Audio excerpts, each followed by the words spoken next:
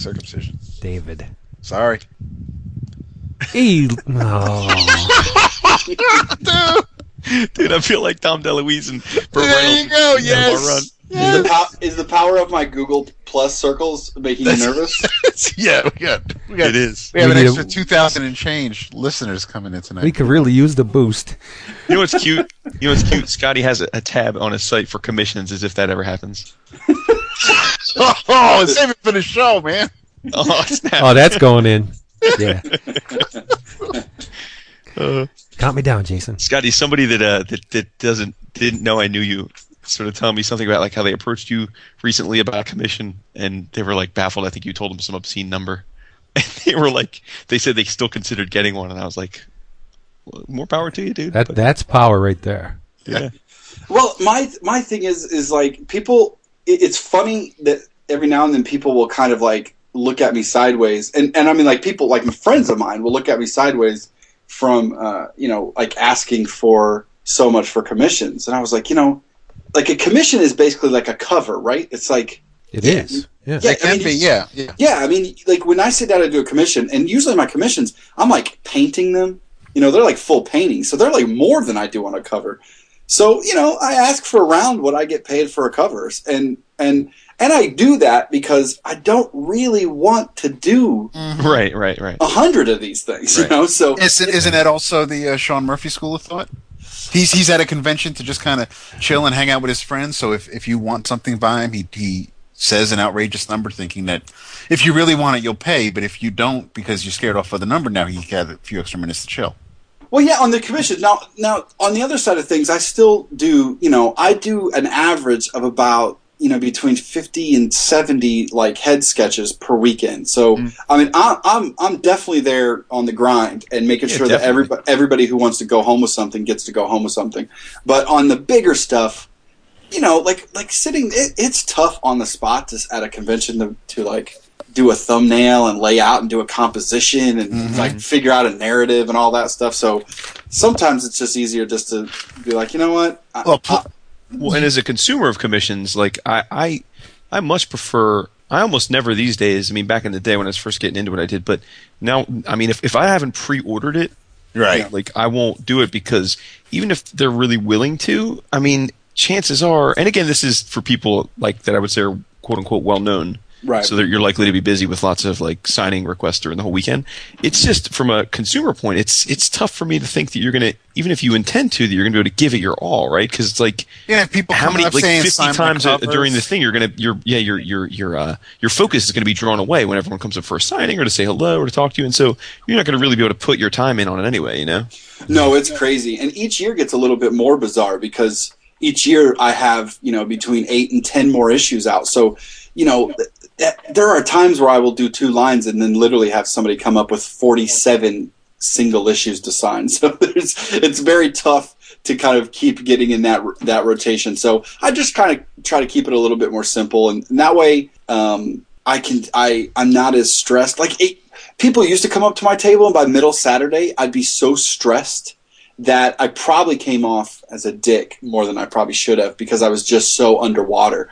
And I mean, the 10 years of doing conventions now, you kind of you figure out your game, your hustle, and you're like, all right, I know exactly what I'm capable of getting done, so I can have a conversation with almost anybody who comes up to the table. Mm-hmm. Yeah. You know what? Speaking of covers, I saw the variant you did. Dude, save it for the show. Yeah, this is the show. No, it is. Yeah, Mind the Gap number 3, dude, was crazy. The hilariously titled "Mind the Gap," right? Awesome.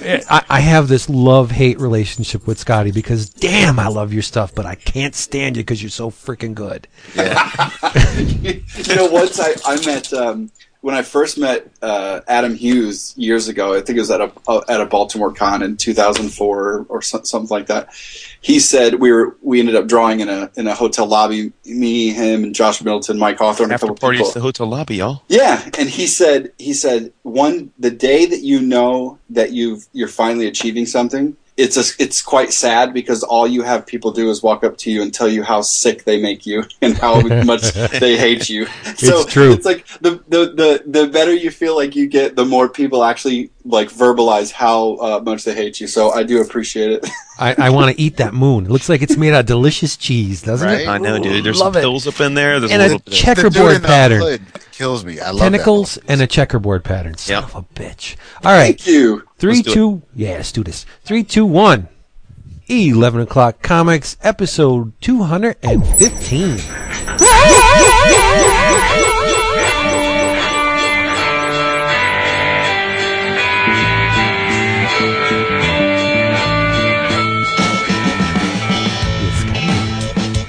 dude.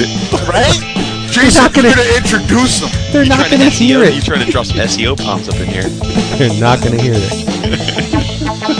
Or, I want to call him Young Scotty Young. Lord, won't you buy me a Mercedes Benz? I have a feeling that when Scotty and Casey were getting ready to bring Baxter to the world, that they it sounds like because I never thought of his full name, and I'm like, they just wanted this kid to be like a soap opera star.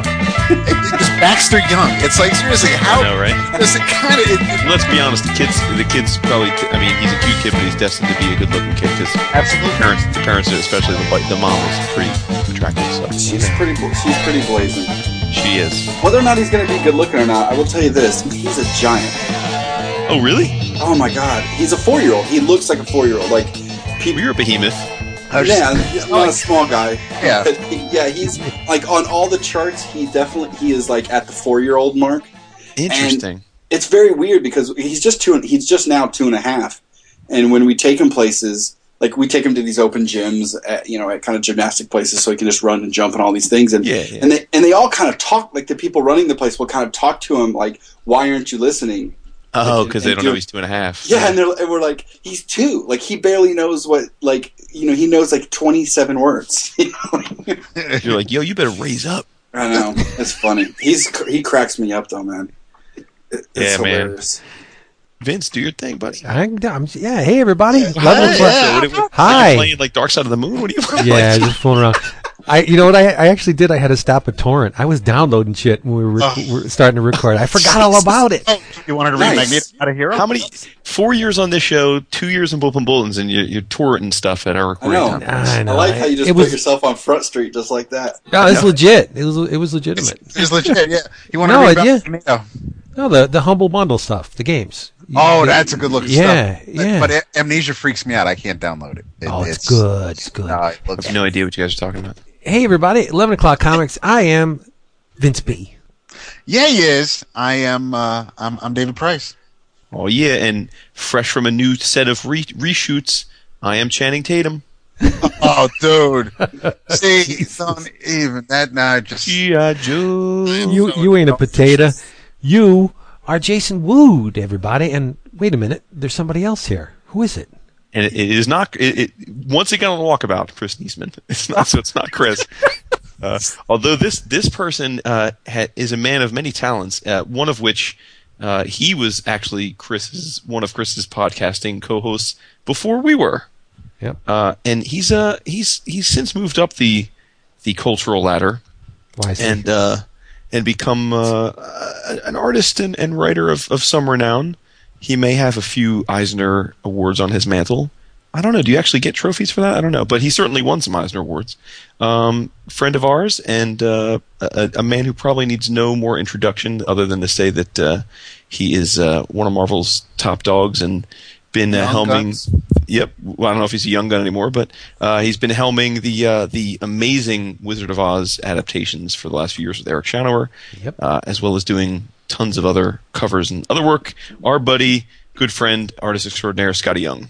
Hello. Yay. You know, when you Fresh win from an the, Eisner, Third Coast. they Well, not give the you- third coast. Close enough to the third coast, though. Yeah. yeah. You actually get one of Will's finger bones when you win an Eisner. You get a lot of cool stuff. You do get trophies. Do you? Yeah, I have. Are they like ostentatious, or are they a little small? Oh no, they're fantastic. They're really heavy. The like the globe- ones you get at Suncoast. This is like best Hollywood producer. It's Chuck E. Cheese. Do you have No, them up on they're- the mantle? Yeah, we do up on the actually all four up on the mantle. They're actually really. Oh, look at that, dude! That was a humble brag if I ever heard one. What a humble brag! Listen, I don't I have humble all brag, four up there. I don't humble brag. My brags are full blown and full effect Nice. all the time. And well deserved too. That's back from your MC days. They are really heavy, and the globe spins.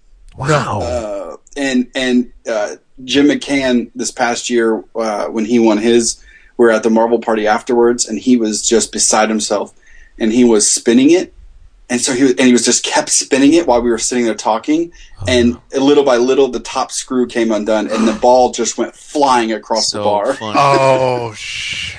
That's hilarious. But really, the cool thing is the trophies are cool, but they, like last year, we got a whole bag of like Will Eisner comics and the Will Eisner documentary. Really? Oh, that was fantastic. So that was actually the get of the year for me. Nice. Well, welcome, buddy. It's good. I mean, for our longtime listeners, they'll remember you were on, as you just reminded us off mic, whenever the Wolverine movie came out, you were on. So that was at least 3 years ago, right? Yeah, almost. I would say almost 3 years ago. Yeah. That's a while back. So Yep. you're all grown And, up now. You were a wild stallion back then. Now you're a father and a devoted husband. I guess you're already a husband then, but probably newlywed, probably though, right? Well, technically, Casey and I aren't actually married. Nice. my bad. Common law. Sorry. Yeah, well, Okay. we've been together almost 12 years. Yeah. So at this point, we're just lazy, and no, I think we're going to head off to some Grand Canyon action. I think in October, and just have some friends out and go to Vegas and hang out nice. and finally make it official since it's been that way for a long time. My father actually eloped, and I was livid because I thought I'd be his best man. He called me and he's like, "Oh, I got married." I'm like, "What?" He's like, "Yeah, we went out to Vegas and got married." I'm like, "Dude, Nice. what the f?" I'm like, "We would have gone out there with you."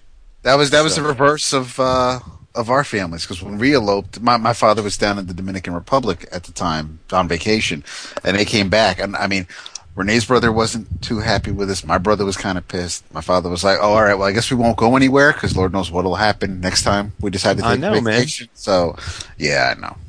That's funny that it seems like memes kind of like travel in your subconscious. They have a way of repeating themselves. Because just this weekend, friends of ours here in town, we were at our beach club doing the barbecuing thing, and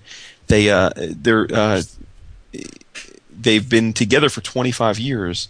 But they're not married. Part of it is because it's a gay couple, so I mean you can understand why they weren't married. Sure. But now that they live in South Beach for most of the time they were together, and now they're up here, and they're getting married in 2 weeks, and it's pretty cool. Like because it's like, but they didn't get married because they didn't really have the opportunity. Now they do, So it's like they're getting married on their 25-year anniversary, if that makes sense. That's awesome. Yeah, it's pretty neat. Scotty, I can marry you. Legit. I'm a pastor. Really? Yeah, he's a minister. Yeah. Yep. Well, maybe we'll just go do it at this Morrison Con situation, I guess, since I heard you guys are doing that whole shebang. You gonna be there? No. You're not? When is it? September, right? Like the September, right? 16th or something, that weekend? Not your scene? That's funny. You're going to be there? No. No. Dude, speaking of that, I got to put Burnham on blast. So, I haven't heard from Burnham in ages, right? Right. He emails me a question about the stock market.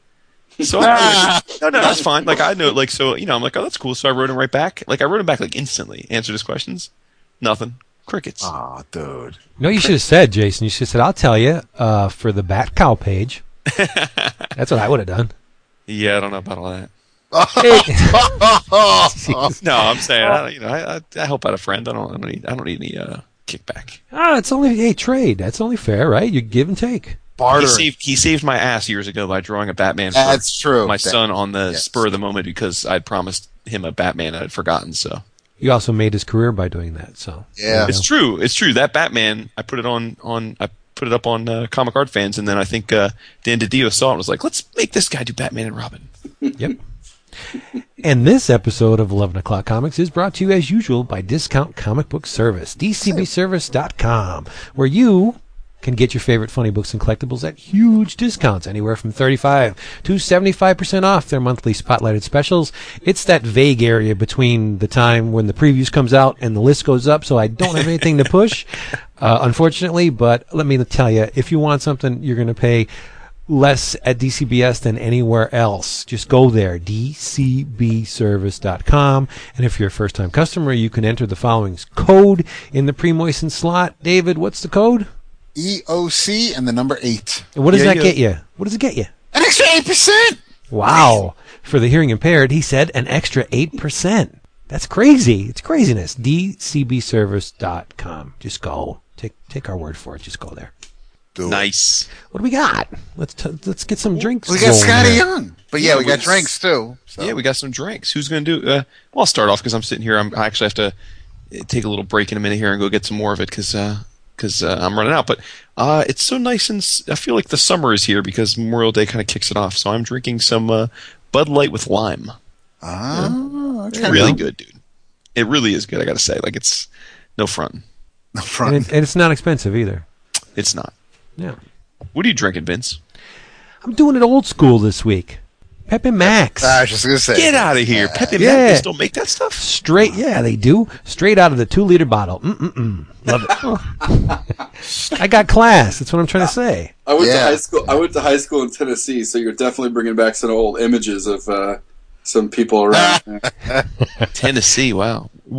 Is that where you're from, Scotty?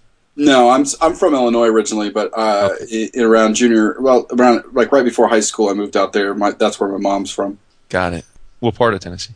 Bristol. It's a very northeastern tip. Actually, half the city's Virginia, so it's a Tennessee, Virginia, State Street type Tennessee. of city. See, when you're from Jersey, like, you forget how massive other states are. Yeah. Like, to me, like, there's nowhere in Jersey someone could be from that I don't really know because it's no more than like an hour away, pretty much. Right. But, like, you know, I know, like, I have a friend from college that was from Murfreesboro in Tennessee, Mm-hmm. and then I have a good buddy that owns Football Guys lives in Knoxville, and then there's Memphis. There's the Memphis crew, and like none of them live anywhere close to each other. It's ridiculous. No, I was over in the northeastern tip, which was only about an hour from Knoxville, so that was kind of our stomping grounds there, and we just had no idea that the Memphis side of Tennessee existed. It's similar to Illinois as well, because I was going to say Illinois is massive too. It's massive. So when you're up here on the north side of Illinois, you have no idea what's down on the southern end. Right, because Chris is from the southern, right? He's like from him and Casey are actually from the same place. Oh, really? Yeah. Wow. It's like it's I don't know. It's like talk about it's like a before and after shot for the tourist poster. Chris is the before and Casey's the after. Thank you. Thank you for illustrating that. Now, David. This is you know what? I saw this wine and I figured I'm sure he'll somehow claim to be related somehow. Ravenswood Merlot. That's my cousin twice removed. There we go. Mm-hmm. It's rather tasty. It's my first time trying it, and I think I have a new go-to wine. Nice. It's my grand uncle Cleotis's. Cleotis. Cleotis Aloysius Wood. Yep. We call him Scotty. Uncle Call. Let's find out what Scotty's drinking. I actually am drinking, so I'm not really a beer you're not fan. much of a drinker. Well, yeah, I mean, I drink a little bit more than I used to. Oh, nice. Sweet. See, I'm usually like very foo-foo drinks, like margaritas and anything fruity, just because it tastes so good. And I'm not really a big beer fan. But I tried some of this Leinenkugel's Summer Shandy. Oh, dude, it's really good. Yeah, it's really good. But it's really good. It's kind of right up my alley because it's very like lemonade-y kind of. Yes. Seems so. I'm drinking that, and it has really made me a beer lover. Nice. Yeah, no, that's real good. I was drinking a bunch of that last summer, so now you reminded me I got to go out and get some. Yeah, it tastes really good. We like over this past weekend I grilled out some burgers and Kate and I was like, you know what? Or Casey bought some kind of like mix at our grocery store. You can mix and match a 6-pack with whatever beers you want. So she kind of got together a little sample pack for us. So yeah, man, I love it. And like I said, I'm not really a beer fan, so to find a beer that I actually enjoy drinking is a pretty tall feat. Sweet. I don't really know how the mouth feeler, You don't want to know. or if I it love has your any breath. toe funk turnaround or anything of any Nice. sort of terminology along with that. That's the hotness.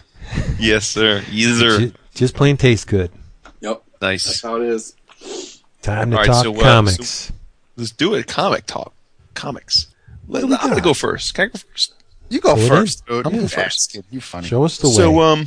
So I want to celebrate Free Comic Book Day for a second. Wow. Oh. As we've mentioned on the show already, Dap and I hung out on Free Comic Book Day. Vince was supposed to hang out with us, but he blew us off. There we go. But we were at a Wild Pig convention, and part of our entry was we got to have one each of every free comic, which is awesome because I have actually never been to a comic book store on Free Comic Book Day in my life. Oh, wow. So usually my free comic book experience is limited to the 5 that we get to pick from DCBS. You know, they let us pick 5 and they send it to us. But this year I got every one, so it's been a lot of fun reading through them. And the one that sort of floored me because it seems so strange, the whole setup of it, is by Liquid Comics. And the title is going to sound as generic as possible, and that is Dinosaurs versus Aliens. And what makes it fascinating is that the title is Barry Sonnenfeld, who, for those that don't know, is the director That's of the Men in Dynamite, Black. isn't it? What's that? Isn't that from Dynamite? No, it's from Liquid Comics. But Barry Sonnenfeld's the director of the Men in Black movies. Yes. So the title of the book is Barry Sonnenfeld's Dinosaurs versus Aliens. So you're thinking, I don't know, it's got sketchy. It sounds sketchy. But then you notice in the credits, written by Grant Morrison. Mm-hmm. And then you know who artwork by Mukesh Singh. He's awesome. Now, Mukesh Singh, if I'm not mistaken, the first time I heard of him was Vince talking about him years ago when he was illustrating those the Virgin, the Indian comics, right? Yeah, That's 2 weeks in a row now we said Virgin. he did the Jenna Jameson Shadowhunter book. Right. Yeah, I thought this is the same guy, right? Freaking gorgeous, yeah. And then he more recently did that thing with Grant Morrison, the OGN about the 180 days. Yeah. 120, 180, whatever. Yeah. So I was like, oh, okay, now this might be something. So now, to be fair, this is based on this is an idea that I believe is going to be turned into a movie. So, you know, Barry Sonnenfeld, but you know, it's written by Morrison and it's illustrated by Mukesh, and he is a beast. Oh, yeah. This guy is freaking crazy. So the premise is relatively straightforward, but it's cool because, you know, Morrison puts his spin on it. Basically, you're introduced to a bunch of dinosaurs of different types, but it's cool because when you're introduced to them, they're not anthropomorphic. They look as though they would like in all the, you know, myriad encyclopedias or museums we've seen, but they have war paint on, they have headdresses on, so it's like as if they're more evolved than we ever thought they were. And an alien race lands on Earth while they're the head species, and Morrison does it like the leader of the dinosaurs is the narrator, and they're sentient. And it's pretty. I mean, you only get, I think it's 10 or 12 pages, you know, because it's a Free Comic Book Day thing to introduce the soon to be released limited series.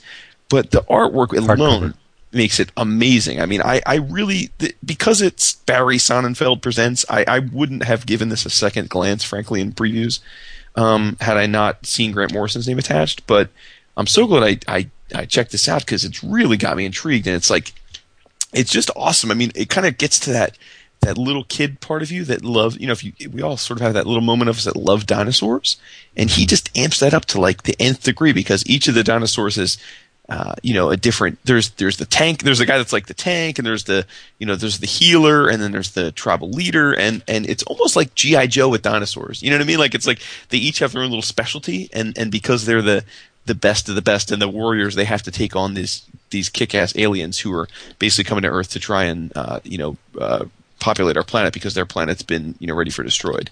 And the Free Comic Book issue is sweet because not only does it have the story, but it has Grant Morrison's script in the back, and it's got a lot of like work in progress, like model model sheets and stuff for the dinosaurs from Mukesh. So it's a great Free Comic Book Day thing. You hit on exactly the reason why I didn't pre-order that.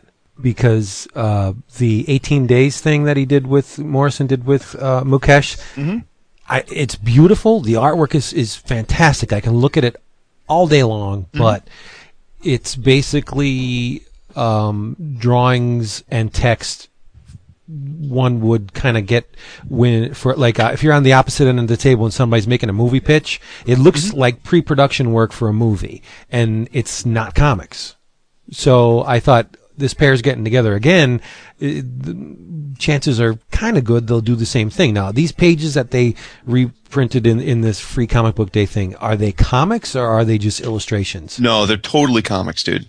Oh, they're totally okay, comics. that's and in different. fact, it even in the I don't remember if it was the intro or the end cap, but Barry Sonnenfeld talks about how he had this idea for a long time, and then when he was introduced to Grant, he told Grant, "I want you to just create it as a comic. Like whether we ever make it into anything else is just irrelevant, but just make it a comic." So yeah, so it's definitely. I mean, for anyone that's even a passing Grant Morrison fan, should give this a try. But no, I thought it was a blast. Like I said, this is something that I would have had almost no likelihood of ordering had I not seen this free comic book day book, and now I'm super jazzed about it. Mukesh is just crazy, and I don't know if he works digitally or not, but I think so. Yeah, it's beautiful. I mean, it's so rich, and he must work digitally because now that I think about it, like he did the whole thing. He pencils, inks, colors, everything. So it's amazing though. I have to say, it's breathtaking. So shit. If I remember correctly, the forthcoming hardcover was $19.99. And I don't know. Yeah, DCBS had it for half price. You could have got it for $9.99, and I didn't order it. I ordered it. I must not have ordered it. Damn. It was about 2 months ago, maybe. Oh, I probably didn't then. Yeah. But it's cool. Like I mean, and the characters all have like sweet GI. Oops, mute button, buddy. Billy wrote me in, so. Okay, that was totally gone. Oh, see, I thought it was me. Okay. No, go back. The Skype was screwing up. We didn't catch any of that. The last thing you said. Yeah. Shit. Where'd he go? Uh, Oh, damn, we lost Jason. Scotty still here? Yeah, I'm still here. Oh, good. Thank God I'm not just left with David. Actually, though, I'm going to go run and grab another one of these tasty summer shanties while you guys try to wrangle up your boy. Yep. Be right back. God damn Skype. It's just like a speed bump. Whenever we're rolling, I got to decline you, Jason. He's trying to call me. Oh, snap. Oh, snap. Here he goes. I'll get him. Snappity-doo. Hang on, buddy. Damn Skype. There we go. Okay. Shaboopy. Damn old school errors. Yep. Yeah, really. Huh. See, Vince, you shouldn't have been downloading torrents. I know. It's all your fault, dude. Of course it is. So the humble bundle, Jason, is basically it's kind of like the honor system. There's like 4 games cross-platform: PC, Mac, Linux. You get a 5th one if you donate above the average donation. But if you feel like giving $5 or $25, you get the games and the soundtracks for the games. And Well, what kind of games are they? Right now, awesome. this is an indie bundle, and there's Psychonauts. Right, Psychonauts. Is that a Limbo. good game? A lot of people talk pretty sweet about that game. Is it pretty? Oh, it's you, Scotty. You would love it. And it looks like the a art, story. the art is very comparable to your style. Nice. Yes, I think you'd really dig it. And if you get this humble bundle now, you can get Psychonauts. The game is over 4 gigs, plus the other 4 games for like less than $7. Yeah. Where do you get this at? Just the humblebundle.com?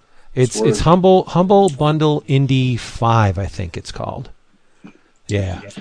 And you get the damn soundtracks in FLAC and MP3 format, Jake. Yeah. It's so cool how they do this. And it's what it is basically is pay whatever you want. You get it's Scott McCloud's the micropayments thing that Scott McCloud came up with for comics. It's applied to games. That's what it is. Yeah. Nice. And you can even actually, if you want to, if you choose $25, you can actually decide if you want to give it all to charity, all to the developers of the game, or you can manipulate the scale and give it like a 60-40 split or whatever you want. That is amazing, really. Oh, that Limbo game is on there. Oh, yeah. That and Limbo game is so fresh. And it's surprisingly small, bite-wise. It's a really tiny game. Well, it's all just like black and white silhouetted grayscale, so it probably saves a lot on the bulk. The spiders freak me out. I was watching the video for Amnesia, and that was freaking me out big time. So I was like, yeah, I can't. And these are PC games, or are they PC Mac Linux? Yeah. Yep. Yeah, no, it's not. It's not like for PS3 or Xbox yet. No. I never heard of it before. That's pretty neat. You got to do it. And there's a Child's Play charity too. It's a really neat idea. And if you pay more than the average of $7.50, you get to unlock the game Bastion. Yep. I mean, it sounds neat. I haven't played a computer PC game in ages, but I know. And does it only last for a certain amount of time, or can you go and get the other bundles? No. Oh, I don't know about that. But when you buy a bundle, I think you have your links are good enough for a year. So if you download them and something happens, like your hard drive crashes, you lose all your information, you can go back and re-download the stuff. But I'm saying you can't, like, now with this Humble bundle, you can't do like one of the previous ones. No, because this bundle, the time remaining for this bundle is just under 2 weeks. You have 13 days and 21 hours left to get this particular bundle. Okay. Neat. And they're DRM free, so you can, you're not locked in. You can actually, They give you the damn Steam codes too. Is amazing. Yeah. Man. Oh, that's the other thing. Yeah, if you spend an extra $1, they'll give you the ability to get it on Steam. And this way you don't have to worry about, I guess, downloading it to your drive or always. Okay. I've never used Steam, so I don't know. It's the hotness. Yeah. Yeah, no, it's the hotness. I mean, the dudes at work are talking about it, but I've never had the opportunity to. If they get me to pony up money, it's got to be a good deal. Yeah, you know how damn cheap I am. Sure. Yeah, and they the first time I bought it, I was stunned at the quality and the wealth of content that they shoveled your way just for $7. Now every time I get the email, there's another bundle. I don't even look at the games. I just go buy it. Oh, really? Yeah, it's a blind purchase. I just bang whatever it is. I haven't done one with games yet, but I've done it for I've gotten I think Mariner Writer, and I mean I've done it for utilities for. So how often do they offer these? Like, what is it? Let's see, 3 or 4 in about since I've been buying them, maybe a year, maybe a little bit more. I haven't. Yeah, I think a little bit more than a year. Huh. Great stuff, Scott. Jason, you'd love them. That's pretty neat, huh? What's the risk when you do the math? It's like what, $1 and change a game, or maybe $2. All right, back to the comics. People are going to be bitching. So Jason has to finish what he was saying. That's right. When did you lose me? The last chunk of. Yeah. Well, I was just saying that it was really cool because like the dinosaurs even have like cool nicknames, like Titan is the Brontosaurus, and like there's like Shatterhorn is the Triceratops with he's got like one of his horns is broken.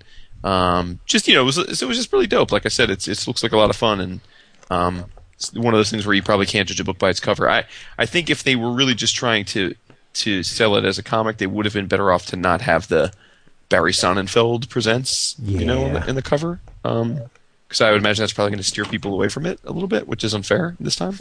Although they could have, I guess they were anticipating a tie-in maybe because Men in Black opened last week, and I mean, whether you want to say fortunately or unfortunately, but it's there is a connection there. So I guess it kind of like Leonard Nimoy's Techno Comics and stuff like so. It's Primordials. Right. I'm just thinking I'm sure they were thinking it'll help expand the audience, but I guess from my experience, it seems like it kind of. I was leery because it reminded me like the Radicals type of thing. You know what I mean? It's just like I was worried it was just going to like Vince said it was going to be. I was going to open it up and it was going to be basically storyboards for a movie they're trying to get done. And then, so is it? I mean, will the graphic novel say Barry Sonnenfeld's? I assume. I mean, it seems like it's all part of the same cover plate. Because I was thinking maybe if it was just if they just re-image the logo or the cover for Free Comic Book Day, since that hopefully the idea is to get more or different people in your shop. I don't know if the actual graphic novel, but I mean, you're right. I mean, maybe the graphic novel does say. Yeah, I mean, they have an image of the graphic novel. No, I don't know if it was the final image, but they have a mock-up of the hardcover in the back page to get you, saying coming soon, and it's it says Barry Sonnenfeld's Dinosaurs vs. Aliens. So okay, but yeah, well, he's probably footing the bill, so Oh, he's definitely footing the bill. Yeah. Absolutely.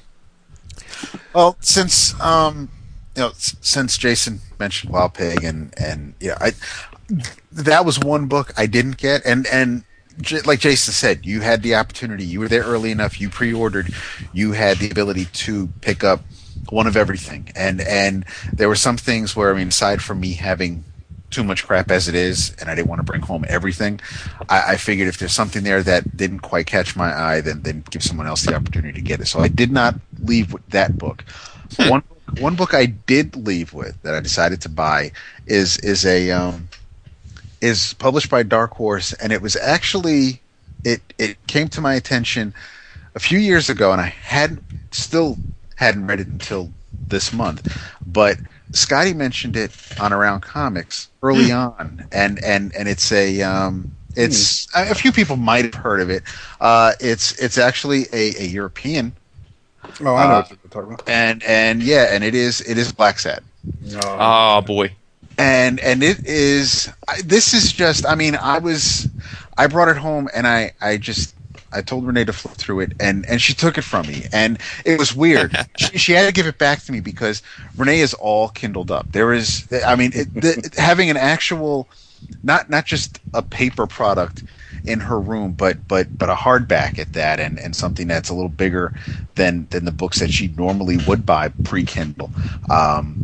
It just threw off the whole feng shui of the bedroom. So she had to give it back to me, but as she's flipping through it, she was just, I mean, it's gorgeous. I knew it was gorgeous, but I'm a big fan, huge of Omaha the Cat Dancer, and I have no problem with animals acting as people, and I'm not comparing Omaha to this because Reed Waller's work is, while dirty. Well, no, it's dirty, but it's more cartoony than the work in here. They're as weird as it may sound, the characters, the animals in this are more realistic. Their weight, the way they carry themselves, the way they're shown on these pages, whether the dude has a rooster for a head or a cat, you can see, or you can imagine a real person in standing that way, pose that way, acting, fighting, and it's just, I mean, the way the clothes are drawn and the background. I mean, this is just comic booking done right. I am absolutely, this is definitely getting on the 11 o'clockers on my list. I know that probably isn't new to me for 2012, but the now, did you get the combined edition? I have the 3 stories, hardcover, Dark Horse Originals, it says on the back. The one that retails for $29.99.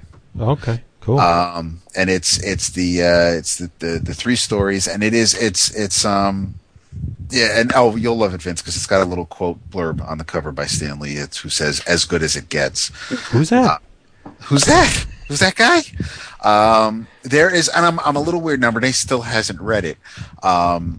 And I don't know if Dark Horse actually has this bundled on their digital platform yet, but as I'm reading it, I read the first story. First story is fantastic with the whodunit, who killed her, and but I got to the second story, and I'm like, I don't know how Renee is going to feel about this particular story, because that deals with race and racists and bigots, and I mean, it's kind of like it has a real in the heat of the night kind of feel to it. But did you finish the second one? I did finish the second one. Yeah. I finished the third one this afternoon. I had to finish it before we talked tonight. It was, I mean, yeah, it was, and yeah, so it's in the heat of the night, kind of mixed in with Chinatown a little bit. There's, it goes in a direction that I wasn't expecting, but it wasn't, I didn't feel like it was put in there for shock value or, oh my God, how do I top this? It fit. It all just kind of made sense to me. But I mean, I absolutely adore Weekly. I think he's a great character. I love the little images that the, now is, did, Guarnido, is he the artist or is he the writer? What's the 2 names? It's Juan Diaz Canales and is it? Yeah, he's the writer, I believe. Okay, all right. So the second, all right. So Guarnino is the artist, and I mean it's actually when I get to the end, it has the authors, but so one was born in Madrid, one was born in a small Spanish town, and there's definitely a Disney feel to it. Well, yeah, I believe that he worked for Disney in his country for a while, or in France or somewhere. I know that he worked for Disney at some point. He did. He did some layout work for a Goofy movie, The Hunchback. Yeah. So he definitely has Disney on his resume. He also did some work for The Adventures of Sonic the Hedgehog. Nice. The television. Did he really? Yeah, the television show Adventures of Sonic the Hedgehog and the Pink Panther. So Guarnido is the artist, and it's just, I mean, I'm curious to see how he would do a comic with humans. I don't want to like kind of lose the illusion. I love the animals aspect of this, and John Blacksad is a private detective or an investigator, and he in the Sam Spade, Marlowe, Humphrey Bogart character kind of vein, and the characters he comes across are definitely not likable characters, or at least the bad guys of the stories are definitely there aren't too many shades of gray in these stories, but it is absolutely gorgeous. If you get your hands on it, please do so. I mean, they're not modern day stories. They take place in the 40s to 50s, and I believe this summer there's a new story coming out. Dark Horse there is. Pushing. It's but this was something that I knew I had to have, and I am kind of sorry I waited this long, but it definitely was worth the wait. I am not. It's also a book that I will go back to. I mean, just even if I don't read the stories again, I will just soak in the art. I mean, I was going to say sometimes I worry that we're all prone to hyperbole by saying like, oh, whenever we say something like it's great, but the art in this is exceptional. I mean, there's absolutely nothing lazy about it. I mean, it's ridiculous. It's one of those times where when you look through it, you almost want to be mad at it because it really ruins almost every other comic you'll read after that. Yeah. Not because the people aren't talented at what they do. It's just that you all of a sudden see that everybody else doing this is cheating. Like, there's no stone unturned in any panel that he works on. That's a really good way to put it. It is. I mean, just every single corner of that book. I mean, every background, every scene, every camera angle is thought out. I don't know. In the hardcover, they have the making of, right? Like in the back. They are. Let's see. There's because I had all the issues before, like years and years before they actually did this collection a couple years ago, and there was one called the Sketch Files, and they just put out. It was an entire making of after the first two, and if you just look at that, like, he would go through and do full painting prelims 3 or 4 times before doing the panel on the page. So, like, every one of these pages exists probably, in little pieces or different forms on different pieces of paper, probably 4 or 5 times over. It's insane. There's, in the first story alone, you have there's an area rug, and he doesn't.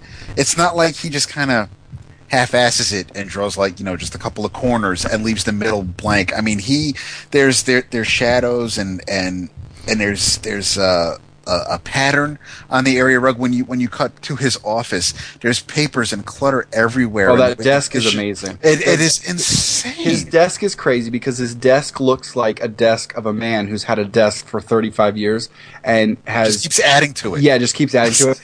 And there's I don't have the book in front of me, and I haven't looked in that book in probably a year. But I will tell you what, in that I believe it's the first story. There's that one really big block panel of I think it's like a library office, you'll know what I'm talking about. Like they walk in, it has like the kind of like 5-6 o'clock in the evening light shining through the giant like floor to ceiling windows, and it's kind of in like a library of a mansion or something like that he goes to. And just that, it has like a little room and then a few steps up to the corner where all the bookcases are, and you're looking at this. Yes. The lizard is talking to him. Yeah. Yeah.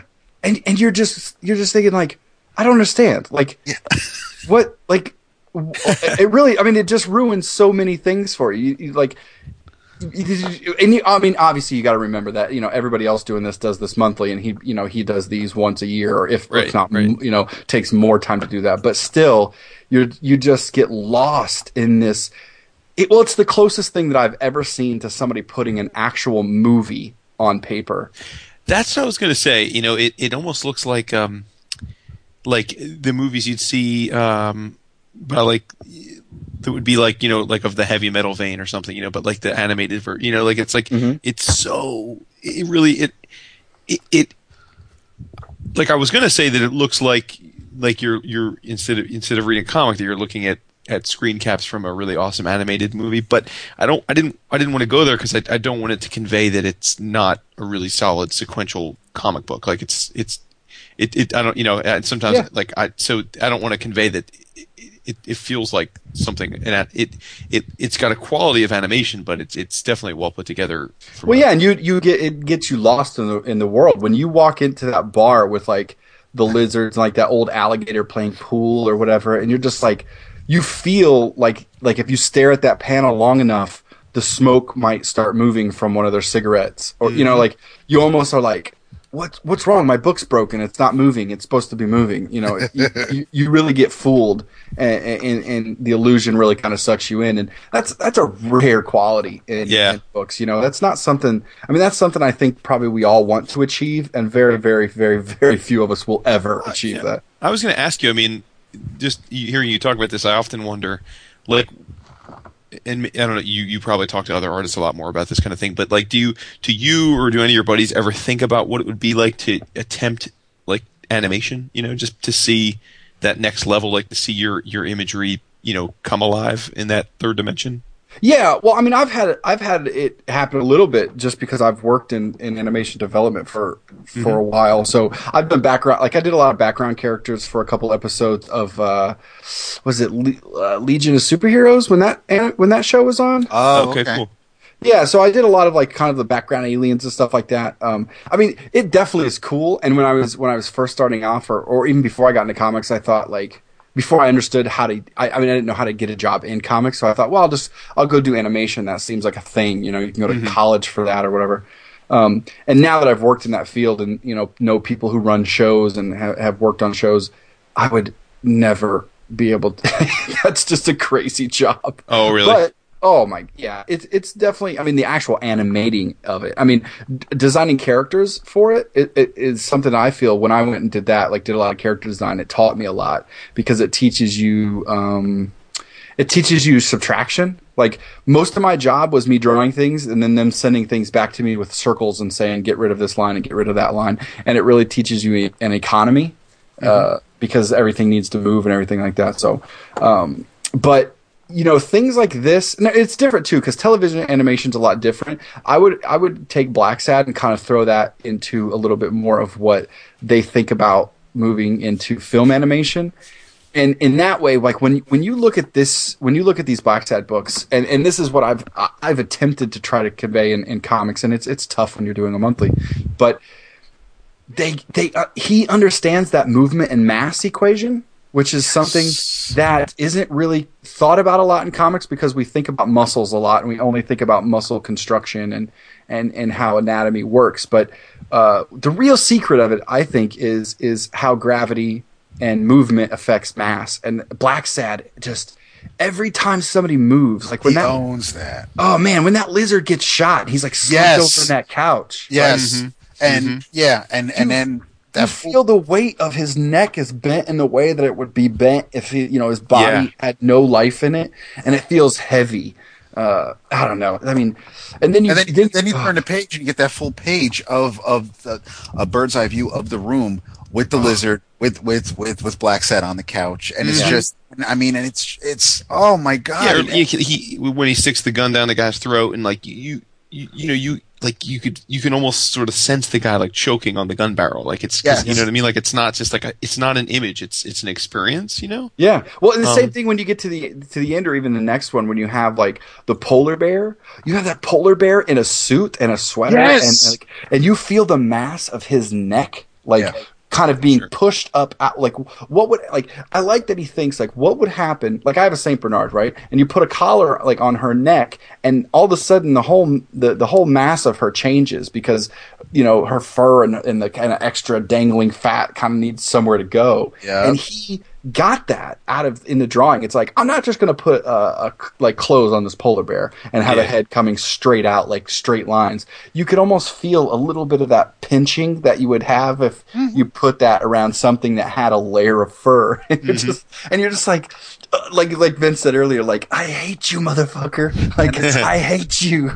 and about that second story, that was the other thing where, I mean, it's not just because it's about race, but Huck looks just like Nanook, and for the bad guy to look like our dog would crush Renee, and it's just, but I mean, and he is a master of expression. For sure, exactly. When someone gets surprised or stunned, or like you said, you know, the gun down your throat, or it's if a shot rings out and Black Sad wasn't expecting it, you see him, and he's not fearless. He's not. He doesn't think he's indestructible, and he has to. I mean, obviously he gets punched, he gets beat up, he gets run through the ringer in all three stories, but he doesn't. He gets surprised. There are times where he doesn't expect something, and he needs to. He's scrambling to make sure he can survive this, and it's just there are very human aspects to these animal characters, and it's just see to get that in a human face is difficult enough. People go their entire careers and never manage to eke some kind of life, genuine emotion out of line, but to apply it to an animal face and different animals. I mean, it's not like it's insane. You know, and this has me thinking too. You know, I'm going to presume most people that are listening are familiar with Scotty's style. Like, but I guess I shouldn't presume that everyone is. But you know, one of the things I'm always curious about, and you know, Vince, you speak to this too as an artist. Like, do you think that having sort of a non, like you can say cartoony. Like I'm not offended by it. Yeah, well, no. Well, I just mean like non-photo, you know, because we seem to be in this world where at least a good chunk of the comics industry is very photorealistic. Do you think though that like it's easier to convey sense of motion and expression and animation and exaggeration when you are, you know, when you're willing and able to go off the realistic grid? I mean, it feels to me as a consumer of art that it is, or I should say that the art that resonates with me more is the stuff that isn't purely realistic. But you know, that's, I mean, one of my, you know, Jim Chung and Alan Davis are two of my favorite artists ever, and I wouldn't say they're cartoony per se, but that, you know, but there's enough. They're also not, you know, using poser. You know what I mean? Like, so. Yeah. Thank God. You know, the thing is like, I kind of have always operated under, like, I didn't go to art school or college of any sort, so I spent a lot of time inside of like Disney's making of books, you know, like making of Beauty and the Beast and making of Mulan and making of Tarzan. So these were all kind of my college. And what you kind of learn after you read all this stuff and kind of jump in that animated world is you learn that in animation, like, more is more, right? Like in film and acting, they always drill it into your head like less is more. Less is more. Like, hold it back, you know, convey it with subtlety. Well, in animation, more is more. So voice acting, you want to go what you think you do and go 10 past that, because you have to, you need to oversell to get people to come into your world. And I think I'm just of the school of thought, not that it's a rule, but that you have to go even further in comics, because we really don't have the benefit of movement. Right. And so I think I I know just for me, if I restrict myself to more realistic parameters, I feel trapped a little bit because I know that if by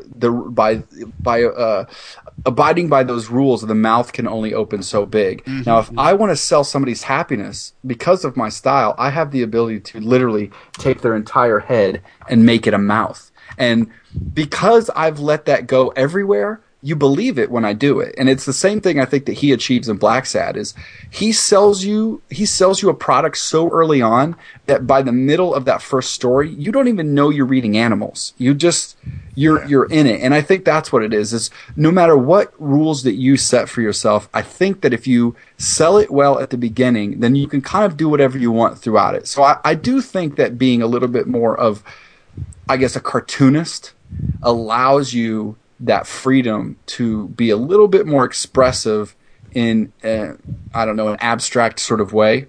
Mm-hmm. And I feel comfortable with that because I'm able to take any kind of emotion and play it up times 10, 15 and really bring it home, and in the times where I've tried to pull back in my life, and that was much earlier, or certain jobs, I just feel completely lost. And I don't know and you know what? And I mean, I'm not going to pretend that, like this is all 100% conscious choice. I'm also just not good at that. Like if you were to ask me to do a portrait of your family, I just say no because I'm literally terrible at it. I don't see things like that. And I think that art is a lot of times just life interpreted through, the way that we interpret it. And just like, a singer interprets their thoughts through the way that they sing or their voice or their musical style or whatever.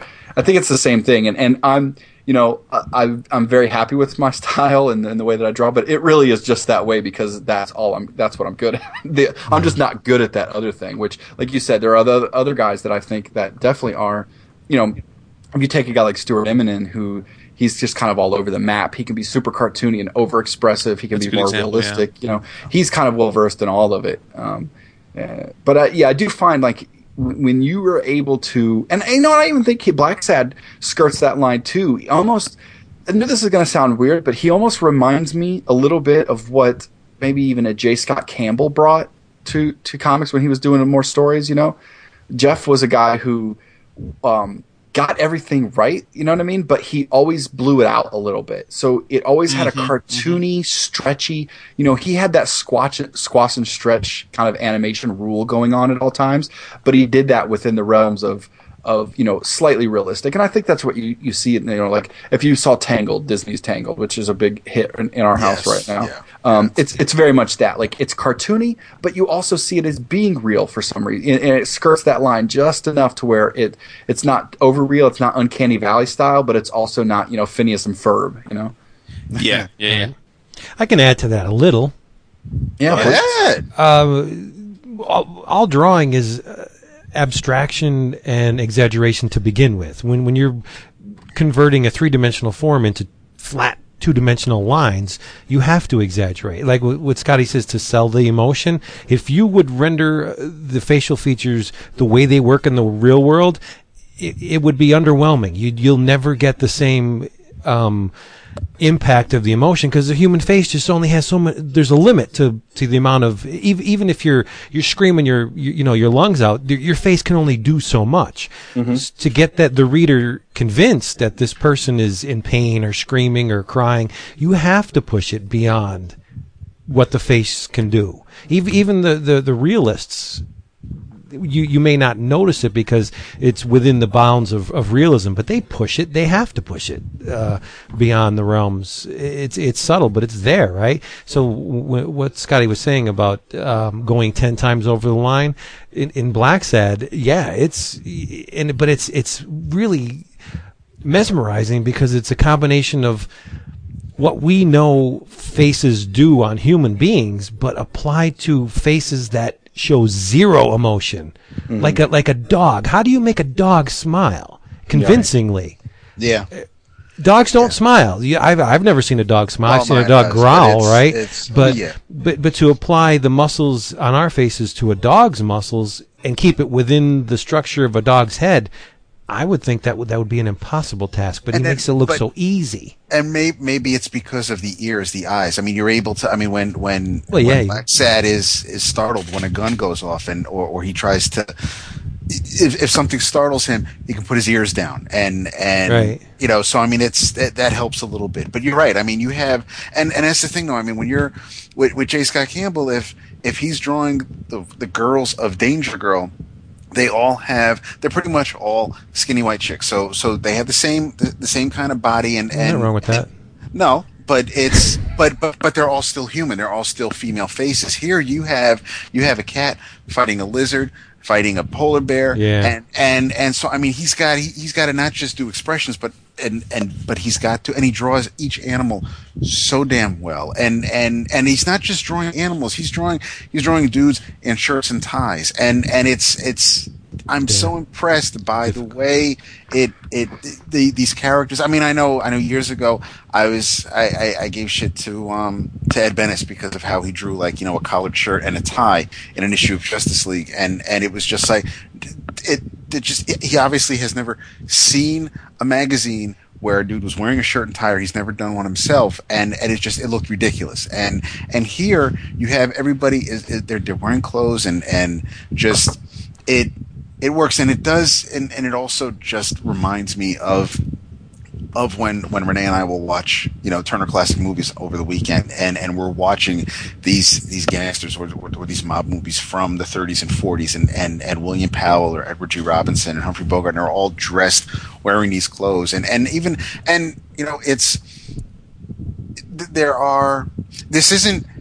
animals. And I did mention Omaha the Cat Dancer for a reason. Is because this isn't, and yes, the artist did do work for Disney and other kids-friendly shows. This is not a kid-friendly book. No. And I mean, there are sex scenes, and they still it's not like, okay, this is where I'm going to show like some nipple. And even when you do see a naked lady, it's not like she's just standing there naked. I mean, they still act as if you were with somebody, and it's just it feels natural. It works, and it's, yes, there are animals, but the stories are still. It's not like you're not. Like Scotty said, after a while you forget. These are animals, and you're still. The stories are just so well told, and everything else going around. It really is. It's just. It's. He's driving his car, and there are. There are things going on that.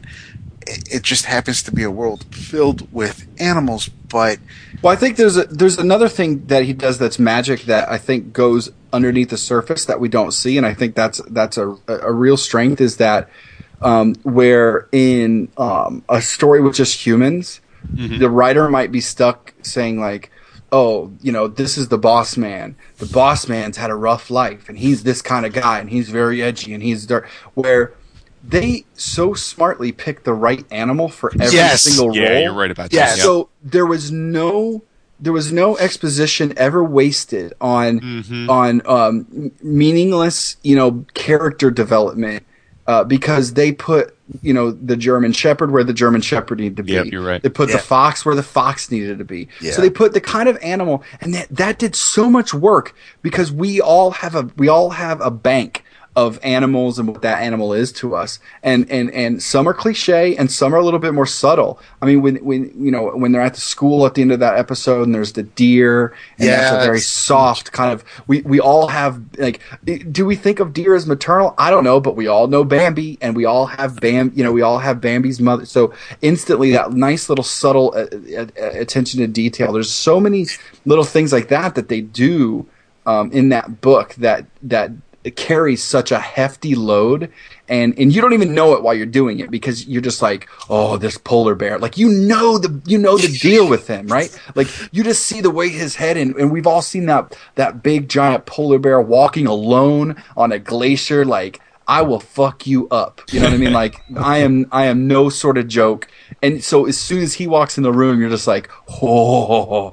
And they don't have to say, like, here's the polar bear. The polar bear's known for You're right. That's a good point. And it's and it is subtle, because whereas as they're actually showing you an animal representing this person, this character, if they had used the names, if they were human characters using the names of the animals as their last name or something, that would be so obvious and so over and just hit you over the head with it. That Right, like, oh, this is Bobby Weasel. You know? Right, it's like, seriously. So, but if you actually draw the little dude looking like a weasel, hate that guy. You can't trust him. Must be Italian. So you just know Hey.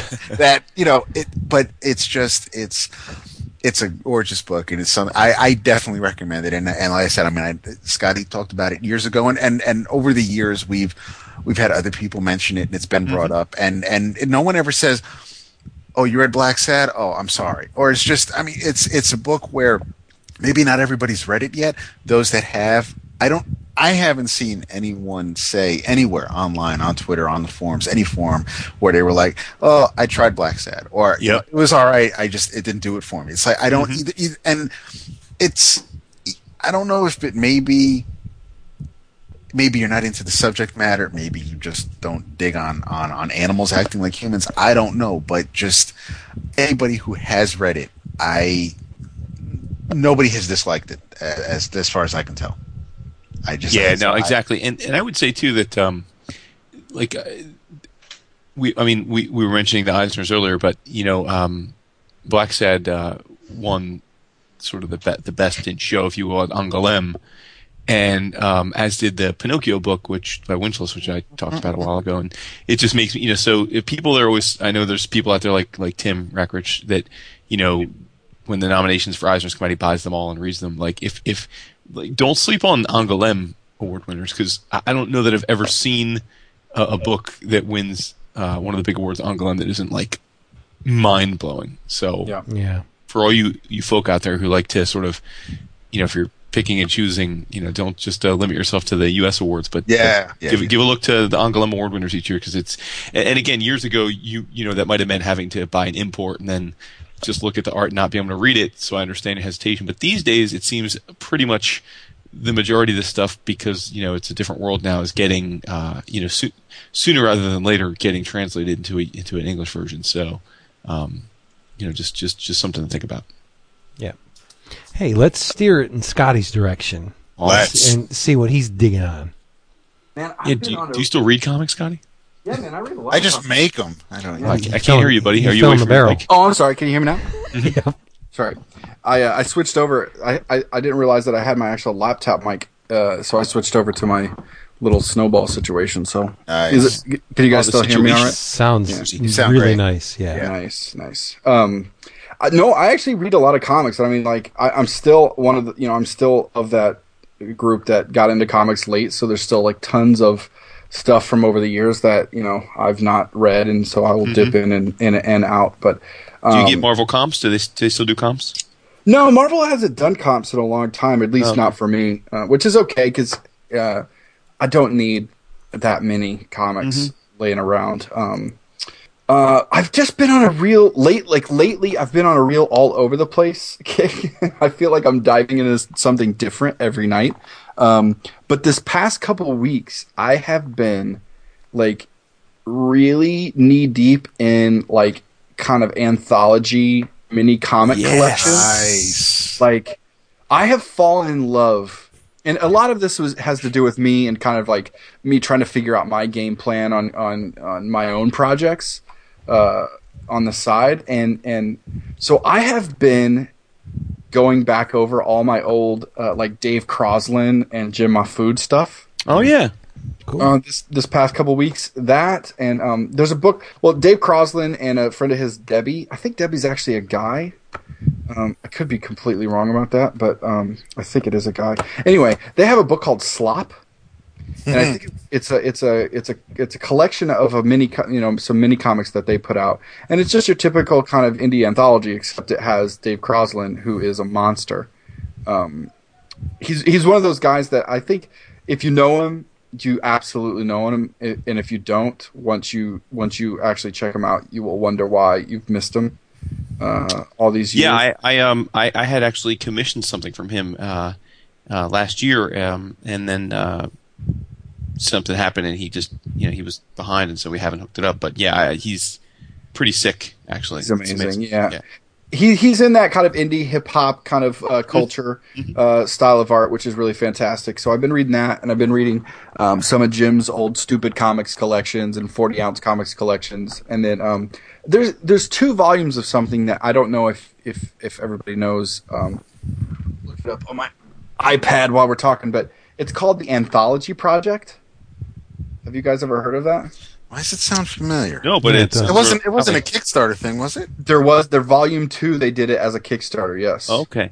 In Anthology Project is there's 2 volumes of it, and it's edited, or it's kind of put together by, I want to say Joy Ang. Is that the name? Here I have been reading it all, but I've just been like looking at the stories and not really paying attention to the people. But each one's like about, I don't know, 200 and some pages or more of just short stories. And the caliber of art in it is, and the stories will just floor you. It's sometimes you go and you pick up an anthology and it's humongous, right? It has 300-400 pages, and there might be 20 pages of actual worthwhile material, and then you'll just have tons of stuff that you're like, it's all right. This Anthology Project is like the elite of the elite. Like, wow. Every story is like painted, or like it's at every level. Like the colors are at the extreme artistic level. The storytelling, the kind of stories that they're telling. They're just crazy. I think the anthologyproject.com is where they're at, and you can get both volumes there still. They're hardcovers. They're little 6x9. Dude, how do I not know about this? Jesus, I know. Listen, I think because after obviously Black Sad, right? You guys, I said that I'm like a prophet of great books. So I told you guys. I told you guys about. I told Jason about Tale of Sand like a year and a half ago. Oh, see, right? Why you got to steal your own thunder? I was going to give you props for that tonight. I was going to say that you introduced me to Ramon. Actually, we had a beer together, me and Ramon, at the bar, and then you told me to look out for this dude, that he was going to be blowing up, and I was like, all right, that's cool. And then, sure enough, now he's like the biggest thing in comics. He's a monster. I was going to ask you who the next Ramon Perez is, but go ahead, do your thing. Yeah, I'll have to think about it. But this book is, it's so beautiful. It's like, and it's the 6x9 size, like the novel size, which I'm a real big fan of. I love that smaller size, and it's a hardcover.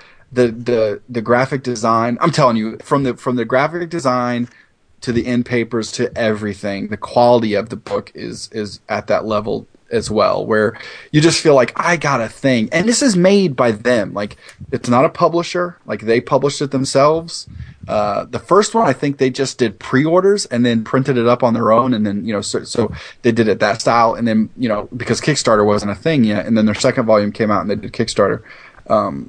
So those 2 are fantastic, and there's one story in there that has like, it's this mother and son, and they kind of live out in this little island, and it's kind of like a fantasy story, and it's watercolored, and I don't have the book in front of me. It's at my studio, so I wish I could give the due credit. But the son asks his mother, like, will the moon ever kind of like come close enough to touch? And she's like, kind of says no. So he goes on this. They have this little pier on their little island. It's just their house. It's just this little like floating house kind of in the middle of the sea. And so this boy starts to build the pier out through the water, and he's slowly he's basically trying to build the pier far enough to touch the moon. And he does this through his whole entire life until he's an old man and is watches. Wow. And by the time he gets out close enough to actually touch the moon in the water, he realizes that he's too far away, and by the time he gets back, his mother will be gone. Because he's that far away from. There's stories like that, right? There's stories about a guy who's going through like the maze, and he's looking for the Minotaur at the center, and he thinks he kills it, and then the Minotaur. I don't want to ruin it, but there's some heady stuff like that when you read it, you're just like. Again, it's one of those like you're gonna question everything that you like after it, why isn't everybody fire at this caliber, So yeah, I've just been on a real like short story kick. I feel like we're in this place maybe, and like with the digital world and kind of the Kickstarter thing, that I think that there's a place for the short stories that maybe there haven't been in a long, long time. Because like famously, anthologies have not worked on the business front for a long time. Yep. And I can understand that to a degree because you never really know what you're going to get. But I like these. My friend Jake Parker just finished a Kickstarter with his short stories called Antler Boy and Other Stories, which he ended up being like. Jake worked at Blue Sky Studios for a long time, for about 8 years, which is they made Horton Hears a Who and the Ice Age movies and Rio. He worked on all those movies, and then he did 2 volumes of a comic at Scholastic called Missile Mouse. That was his own creation. But in the direct market, in the comic book world, Jake's not really a super known guy, outside of like kind of us art heads that have known him since the message board days. But he ends up putting this collection of short stories that were in the Flight anthologies and on his website and just different kind of collections over these last 8 years. And he raised $85,000. Yeah, man. Mm-hmm. He's the 3rd highest earner for comic books on Kickstarter.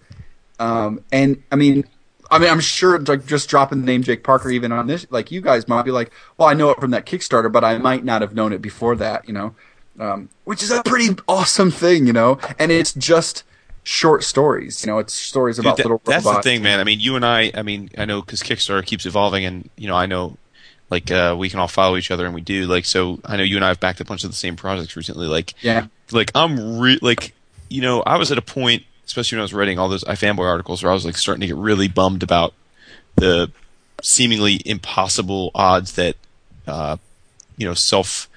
creator-owned comics or indie comics had in sort of making any kind of mark. Like it was really starting to feel like unless you were already a pretty big name, in mainstream, you were only doing it for the love. You really weren't going to be able to pay your rent, And I really feel like Kickstarter is, and who knows where it's going to go from here, but it's still nascent. But I'm on there almost every day now, checking it out. Awesome. And I feel like there's really a pretty robust opportunity now, because I'm seeing a lot of things getting funded, like small things, things with people that really have no publishing history whatsoever. I mean, they're basically getting funded for putting up a 2-minute video and some spec stuff, and they're getting, $3, $4, $5 to publish their book. And that's incredible. I mean, that's so I'm really, and again, this is a question to you more because you're a creator, but I'm really excited about what Kickstarter has started to become for comics publishing. I can't wait for this next year for some of us. I mean, because a lot, like Jake was a big, being a good buddy of mine. Like I had watched other people that have had web comics, that Order the Stick had been a web comic for 10 years, and it raised $1 million. Bucks, yeah. But you go, hey, he's been building a readership for that long, and of course they're going to back him. But Jake was the first person that I've known personally, like a close friend of mine. So I was almost on the phone with him every day, and he was just going, "Can you believe this? What's happening?" And then he was like, "I really messed up by adding these he has like 450 sketches to do. Like, I really did not think about this, But I'm really excited because the thing that is happening with it is it's putting it back on the work itself. Yes, yeah. If you can get the word out, if the word starts to snowball, you really are letting the work speak for you. Because I've also seen people that have a sizable name not bring things Absolutely, in yeah. because that doesn't matter there. It doesn't work the same way. So when you have a guy like Jake, or I've seen other people that have put out some projects recently that I've never heard of at all, that I backed and that they backed way over their project. One of the first people a year or two ago was Jason Brubaker, and he was kind of the first person that I understood, that I kind of was exposed to Kickstarter from. He has a webcomic called Remind. And he did one for a hardcover and earned, a decent amount over his goal, even though at the time he was completely unknown.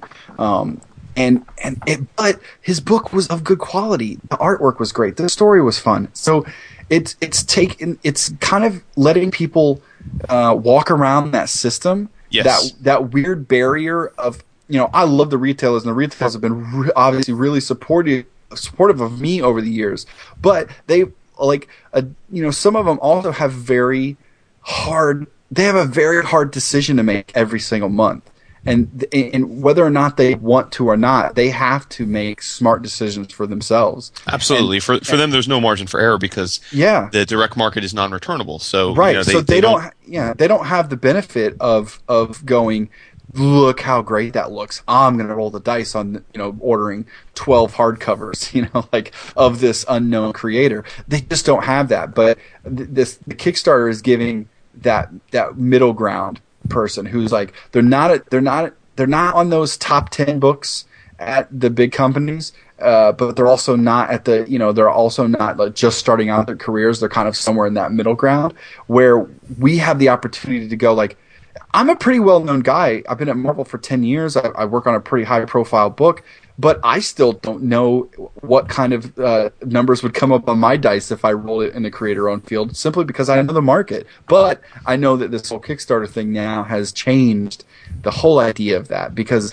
I know without a shadow of a doubt that I have my little crew, right? Like I have that crew of mine that's been with me since 2001 and has grown a little bit, and we're down to have some fun. So this now is that perfect way for guys like me or anybody to say, hey, I know you guys are down with me. Let's have some fun and let's make some products. So it's exciting. It's exciting stuff. Yeah, there's no. I mean, I know for I think probably for all three of us, we first heard of Kickstarter when Steve Bryant did the Athena Voltaire thing a couple years ago, and that kind of got me But I mean, as I think about all the stuff I've backed, I would say 4 or 5 of the things of the last 5 or 6 things I've backed have been anthologies. I did the Antler Boy thing, did the Smut Peddler, which is the Smut anthology. I did a Digestate, which is a food and eating themed anthology. I backed Womanthology, which is obviously I think it was number 2 behind Order of the Stick, and right above the Antler Boy in terms of the most funded comics projects ever. But it's just awesome. Like there's just awesome stuff. I mean, our 11 O'Clock Comics, the first anthology was a Kickstarter. They the guys did the second one. They didn't do through Kickstarter. They did it outside of it, and it was successfully funded too. But I mean, it's just amazing, dude. And that's the thing. Like, I love that it's the ultimate arbiter. I mean, of demand. It's not. There's no guesswork, right? I mean, they put it out there, and if people have interest, it gets funded. If people don't have interest, it doesn't get funded. Well, and in cases like Jake, or a lot of the cases for the comic book stuff so far, is it's usually for work that's already complete. So it's not like they're asking you like, hey, could you guys pony me up all these thousands of dollars, and then maybe at some point I'll do the work. And give it to you. It's funny you say that, because the one I thought was the most controversial, and I don't think I got funded, at least not the first time, was the Tony Harris thing. And again, Tony Harris, I was going to say big name, but a guy, certainly a well-known guy. And he was asking for what I thought to be a pretty decent chunk of money to basically 60, wasn't it? Yeah, to pay for him to do a book. And right. And that, again, everyone has to make their own choices. I wouldn't back something like that, because I'm like, well, that's, I'm not going to pay for, I'm not going to, that's a publisher's job to pay for you, but right. But if it's something like the Daisy Cutter project, that's work that came out years ago. Yeah. And then Kazu, he wanted to put it on a hardcover and doesn't have the money for it. So he put it up on Kickstarter. Everybody that's backing it is getting a copy. So it's like, I'm not taking any risk there. I'm basically just ordering the book. Like I pledged $25 and I'm getting a hardcover. Like there's I think the thing that people like, that's not really a known thing, or that sometimes people don't realize, because from a fan standpoint, when you look at Image and Dark Horse or any of the kind of creator-owned companies, they kind of all think that they're equal on the publishing front. But if like Jake did 2,000, there was 2,000 backers, so he's a little over. So he's going to print up a little over 2,000 books, and that's how, like, if he were to put that out through Diamond, and 2,000 books would have gotten ordered of a book that costs $20, $25 at 200 some pages, he would have probably owed money. Yeah. Right. Like, instead he's gonna pay for the book. make a nice little chunk of change. I mean, he's not going to go buy a Bentley or anything like that. But I mean, he's not making Scotty Young money, but I wish I was making Scotty Young money. I don't know. Those daily sketches sell pretty quick, bro. They're kind of nice. Well, it's all right. Yeah, It's a nice situation. gets me through today. I'm waiting for you to call me up and tell me you want to invest. Soon. I need to figure out soon, see? No, but it's like he made a situation where he put it, he put the risk out, he put it online, or he did this thing, and now he actually will have made money. And the other thing is, like, Jake has done stuff in the publishing world. He did a children's book this year with Michael Chabon that was on the New York Times bestseller list. So he's plugged into the publishing world and the book world. And so what's funny is he did the comic book thing on his own through Kickstarter. The number that he raised threw up all types of flags over in that world. So all of a sudden, people from that world are coming over like, hey, you want to do the paperback version with us? It's like there's a whole nother. So many people are paying attention to this that, again, if you have quality work, it shows. Like, you get to cut through all the hype, all the stuff, all the things, right? Like all the bells and whistles that we have in this business right now. It kind of strips all those down and just says, is this good? Yes or no? I'm going to give you some money if it is. Yeah. It's and I would say, and since we're obviously gushing about Kickstarter, and I'm really excited about it. I would say the one thing, and this is, I've actually talked to the Kickstarter founders about this in my other walk of life.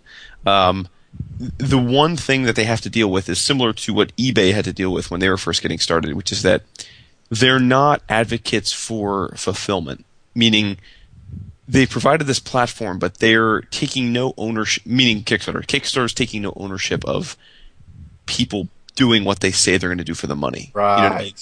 And so the ultimate litmus test of whether this, the momentum that's currently underway gets even bigger, and I'm hopeful that it will, is that, it really does fall on the creators to deliver. I have said this multiple times. Kickstarter is one class action lawsuit away from being not a thing anymore. And I just hope that doesn't actually happen, right? Right, and that's right, and you're right. That's less likely to happen like on the comic side because you're talking about a couple hundred. But right, I mean, people may not realize is that Kickstarter is really starting to fund some like big things, like video like games technology things and design things for millions of dollars. And you're right, like you get 200,000 people backing like a new watch, and then that watch doesn't get shipped to them. Yeah, problems, So that's what I'm saying. Like, so far so good though. Like, I mean, I've personally had one or two experiences. I mean, I've backed, I don't know, half a dozen and a half, 2 dozen projects. I've had one or two experiences where things haven't gone well in terms of like people making good, but that's not a bad hit rate. Like I would say for the most part, it's been as promised. On time, and in the few instances where it wasn't, people were pretty forthright about what was going on. So. That's pretty good. I think that's, again, if you're doing something like this, I would like to think if you're backing it, you're doing it with some sense of altruism or like affinity for the creator as well as the project. So you're more likely to be understanding if there's a delay for some reason, as long as you're kept abreast. Like the issue I've had with one or two times is when people kind of went radio silent. Right. And it's like. That's a problem. Like if life's in the way and it's going to take a while to do what you promised, that's cool, but just be honest about it. But again, that's been the exception, not the rule. But that, as more and more people jump on here, and I expect we're going to see like an exponential increase in the projects listed, people got to deliver, Right. Well, if I bring it back to the thing that I'm happiest about it, and kind of the thing that kind of got me off of my Kickstarter rant, was the fact that I am able to now like see more anthologies or short story collections come, because you're seeing people want that. Get me so excited because I have a true I'm falling in love with them even more so lately. Falling in love with the short story because I can't predict them. Like part of me with comics, for me personally, just making them for so long is there's just a formula, right? Like you know what's going to happen on page 17 of issue 3, almost of every single book that you're going to read, because everything's a 5 or 6 issue arc. There's a formula there. There's an act structure always set in place because we're very movie or television show kind of based storytelling now. Everything's kind of arced and seasoned, and so just by the nature of our business model, everything's become a little bit predictable, which that I'm not saying that's a bad thing, but when I get in and there's a 15-page story, I have no idea what I'm getting ready to be in for. Am I getting ready to see like 3 minutes of this character's life, or am I getting ready to see, like in the case of that story I just told you, like am I getting ready to see 75 years? I wasn't ready for that. I thought, oh, this is going to be a cute little story about a kid who's going to ask his mom about the moon, and there might be a man in the moon. I had no idea he was going to build a pier for the entirety of his life and finally actually touch the moon, So there's something very romantic about that to me, that I can read a whole story and in 3 pages or in 15 pages or 8 pages. And what I've come to figure out over this last couple of weeks that I've really been diving into them harder, in the Flight anthologies and Pop Gun and like I said, Jim's books and Dave's books and the anthology project is, I'm almost never disappointed on the ones I choose to read, because I usually am only disappointed when things are added that I feel don't need to be there, right? Probably like the helicarrier scene in the Avengers, right? If you just if you cut that whole 20 minutes out and then tape the 2 ends of that together, like your movie didn't really change. The story didn't really change. And sometimes that happens with some of the stories or television shows or things that we watch, where it's like there's a lot of stuff added for padding because there's a concept, or we run on high concepts a lot. So here's a high concept. Now we need to put some stuff in the middle of this high concept that we have a beginning and an end for, which a lot of times still works out and is very entertaining. But the thing that I've come to kind of love over the last couple of weeks of diving back into these short stories is I get to miss all that kind of extra stuff, and I'm just like, it's like I'm reading the heart of everything, and I've really kind of it's really kind of really hit me in a soft spot in the last little while. Mm-hmm. Well, I know what you mean. I mean, Andy Schmidt, does a thing with Josh Flanagan, on iFanboy, where they like a Makes Comics podcast, and they talk like each week about a different component of how to, be in the business, whether just. And I remember, and I don't know why. I mean, I listen to it just because I'm fascinated with the process, even though I don't aspire to be a creator. But I remember Schmidt saying that, like, one of the things, it's much harder in his opinion for like writers to make their mark like from soliciting than artists, because you guys can bring a portfolio and show your stuff, and then like they can kind of see it if you got the chops or not, and right. And at the same point in time, like, if someone sends them a script, especially if it's like their own idea, it's kind of, they can't even really read it a lot of times because they can't. Then if they ever do something that's kind of like that and it's like innocent, they can So he was saying it's like harder for writers to like, writers need to kind of like chicken and egg. They need to do something like on their own. They need to make a comic, and then but what he was saying is that like what he does when he's looking for new writers as an editor, like when he was working at IDW and stuff, is he wants you to show him like a 1 or 2 or 3 page story. Mm-hmm. Because like the challenge of doing that as an artist or a writer is massively harder than if you have 50 pages, like, because you have, like you're saying, you have to have that restraint. Like, you have to have a cogent, clear idea and just figure out the essence and then do it. Like, there's no room for superfluous, noise. It just has to be it. And you have to hit it out of the park, Yeah, I mean, over the last 4 years, I've been doing a lot more writing at Marvel, and for the first couple years of that was just straight up 8-pagers for me. Like, I was doing like 8-page X-Men stories focusing on a character, and a lot of people would be like, "Oh, well, that's cool. It's just 8 pages." I'm like, these are like the 4-issue Magneto series that I wrote was so much easier than writing the 8-page story because you really do have to sit there and work that out and make sure that like you have that solid thing intact, and your reader walks away with something. And sometimes it works and sometimes it doesn't, but it's definitely hard. But yeah, it if you can achieve it, I could definitely see where that could be a big help on the exposure front. Definitely. Vince, you've been quiet. Yeah, I'm listening. It's good stuff. Yeah. Yeah, you're not a Kickstarter guy. No, I am. It's just very selective on what I. Well, I will tell you, You're cheap. You're Vince- cheap. You're Vince- cheap. No, I'm not I cheap. Vince, I'll tell you this: I have a hard and fast rule that I don't. I choose not to back anything that is not done ready to go to print. Oh, that's a good rule. Yeah, That is. that's my rule. I have backed one project that wasn't done, and I think it's a year later, and there's still, or close to a year later, and there's still nothing from that. So like that was my one thing where I was like, yep, that taught me that if they're ready to go to print, and I don't have to go spend some crazy amount. If I'm going to give the money that I would be giving to a retailer or Amazon for the book, then I'm going to do it. So that's kind of my hard fast rule. Mm-hmm. Yeah, Jason, I recently funded a Kickstarter project. In fact, I got the book. I got the book a couple weeks ago. Injury from Alternative Comics. The Oh, yeah, 10 yeah. May. Yeah, Oh, that's right. That's right. Yeah, number 4. It's great. It's good stuff. And he drew me one of the perks of funding the Kickstarter thing, and it was basically just pre-ordering the issue. It was like $6, and we'll do a little drawing for you. So in the fulfillment slot, it says, give me a suggestion what you want, and I just said Sweaty Pickle. I don't know why I said Sweaty Pickle, So funny. So and that's typical what I of you. got. That's so classic Vince. I got a pickle. It's a little character. It's an anthropomorphic pickle with long, flowing black hair, and he's sweating, and it's awesome. And this is something that Right. you paid for the issue, but it's a nice little bonus. And that's this kind of stuff that makes me come back to Kickstarter. But I just don't go funding things willy nilly. They got to click, you know. I mean, I some of the things that I've tried to fund are either like Oceanverse because Mike Schwartz is a friend of the show and it's I like it, and it's a book that I could probably give to people to read, but then I also have to realize that I'm limited on space, and there are a lot of things that I would like to fund.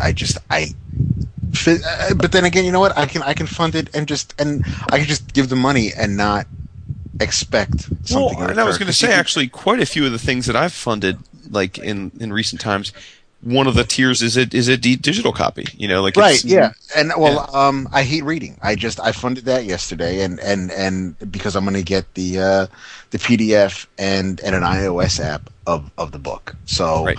I mean, but there are things where it's like, and I sometimes wonder if I love the video aspect of it, because you get an idea of who the person is that's creating this, but then I don't know if sometimes it might be difficult to separate the art from the artist, and if you don't like the way the person comes across in the video, then then I'm not going to give you any money. So no, I'm not saying I do that. I'm saying, but because we've talked about Byrne, we've talked about Miller, we've talked about Sim, we've talked about people who all giants. All giants, yeah, not mentally, but it's how about that thing Dave Sim has going on now with the digital Cerebus? They're a little That's baffled by awesome. that, actually. That is, it's pretty cool. I like the idea of it, but yeah, I'm with Jason where I'm like, I'm not sure. That rings my bell. No, I'm just. That's the beauty of Kickstarter, right? Like, that's the wonderful thing of Kickstarter. All he needs is for X number of people that are Dave Sim hardcore guys to back it, and then it's a success. So for me, and I think David, that's not my thing. Like, again, just because and this is more about the man. Like, I'm not reading the whole thing about if you pay $10,000, he'll come to your. It's awesome, isn't it? But he'll stay over Sunday on his own. Crazy, to observe the Sabbath. I'm like, all right, dude. You know what I mean? All right, I'm out. No, but see, that's part of the attraction for me. And it's the same. It's the same thing with Frank Miller. The more bugfuck they get, the more I'm drawn to them. And that's what there's a component of it that you can't take away their accomplishments. Dave Sim, Frank Miller, John Byrne, three of the most accomplished creators that the medium has ever seen. I mean, Cerebus alone, 300 issues of one story. It's brilliant, but they're wacko, right? And their beliefs and their statements, like Dave Sim and the whole thing about the Sabbath and his views on women. It's just crazy. It's like I'm like a moth to the flame when these guys come out and they start spewing. They got me. I love the oddball. By the way, speaking of oddball, I believe you have something you've been wanting to chat about. Yeah, and it's very oddball. This is Exactly. it's the almost the textbook definition of oddball. And Scotty, Exactly. I'm gonna send you some links right now, so you could check out what I'm talking about right here.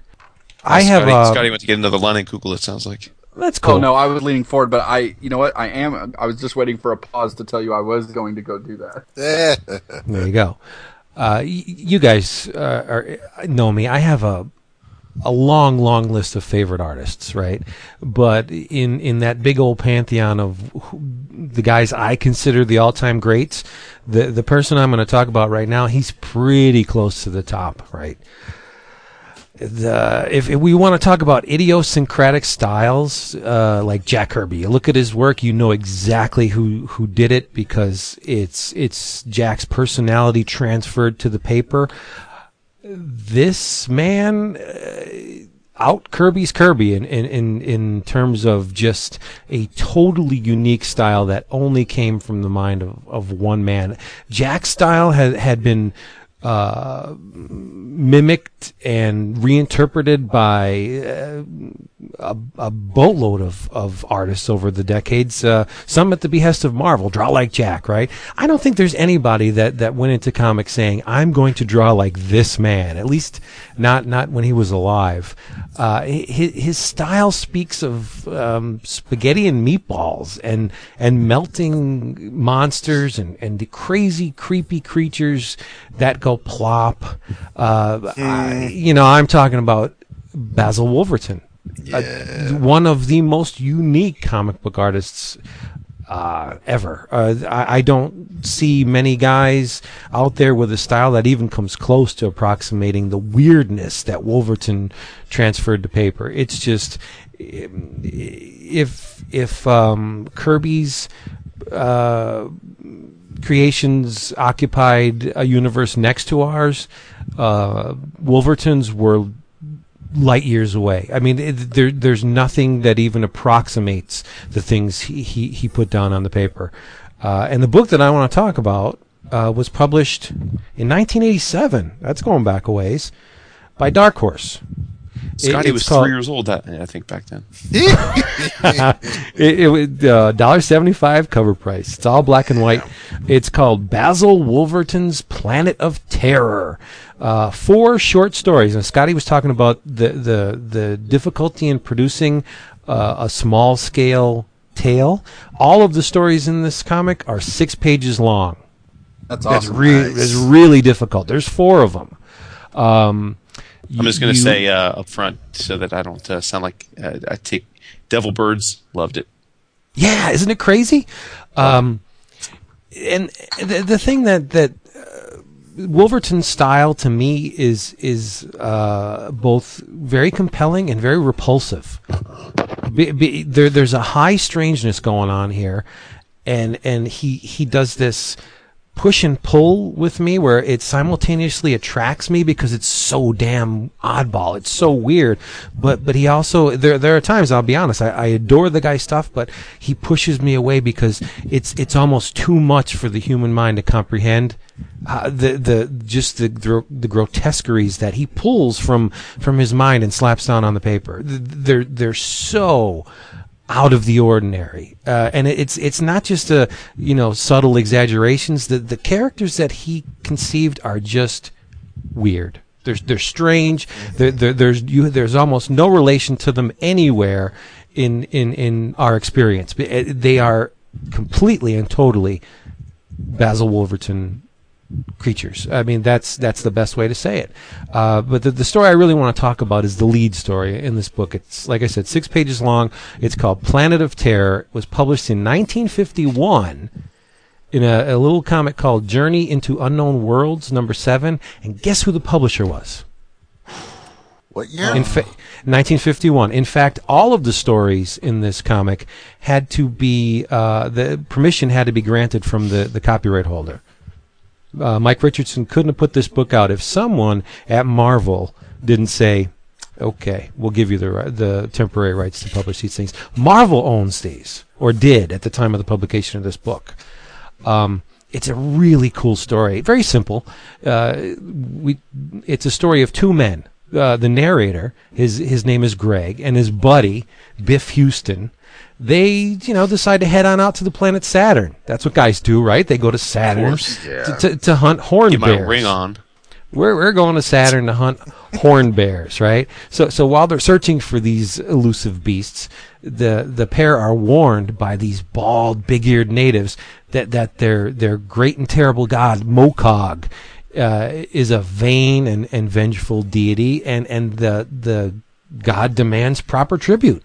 You better give him his due, or he's going to kill you. Better recognize. Yeah. As humans do, right? We're we think we know everything, right? So they pass off the creature's claims as superstition. Come on, let's just go get these horned bears. And the buddies head to higher ground. But as they do so, they come across this plateau with scattered bones all over the place. And some of them are human. And one of the guys says, you know what? Wouldn't it be funny if the great explorer Leo Gorman met his end here? Because I guess they're back on Earth. There's Leo was a quite legendary figure because he disappeared on one of his quests, right? So nobody knows what happened to him, right? Crackly, clackly. You gotta Dick. It's so crazy. It's Casey and I did The Devil in Me, right? We did it for a while, 6 months or so. Whatever, I don't know what the deal was, but whatever Mac we were using, and we got these blue snowballs, ours did the same thing that Vince's does. Like, it would do it randomly out of nowhere. It's definitely a Mac thing, dude. And it was just the Macs that we used. I don't know if it was I don't know what happened. But it would do it, and of course, like I always took I would get so frustrated, and I always edited it out and made sure that by the end I was just like, I'm so tired of doing this. But ever since I got rid of, I got new Macs, I use those same snowballs, and it's never happened ever again. But it's so funny every week. Vince has got a new Mac since he's had the problem on two machines, if I'm not mistaken. That's crazy. I know. Every week I listen to it, and I can just almost feel his head exploding. It's a Vince thing. And it's crazy because we waited so long tonight. Like, we really rambled on a long time. We usually it's like an hour in, and it was almost 2 hours, and then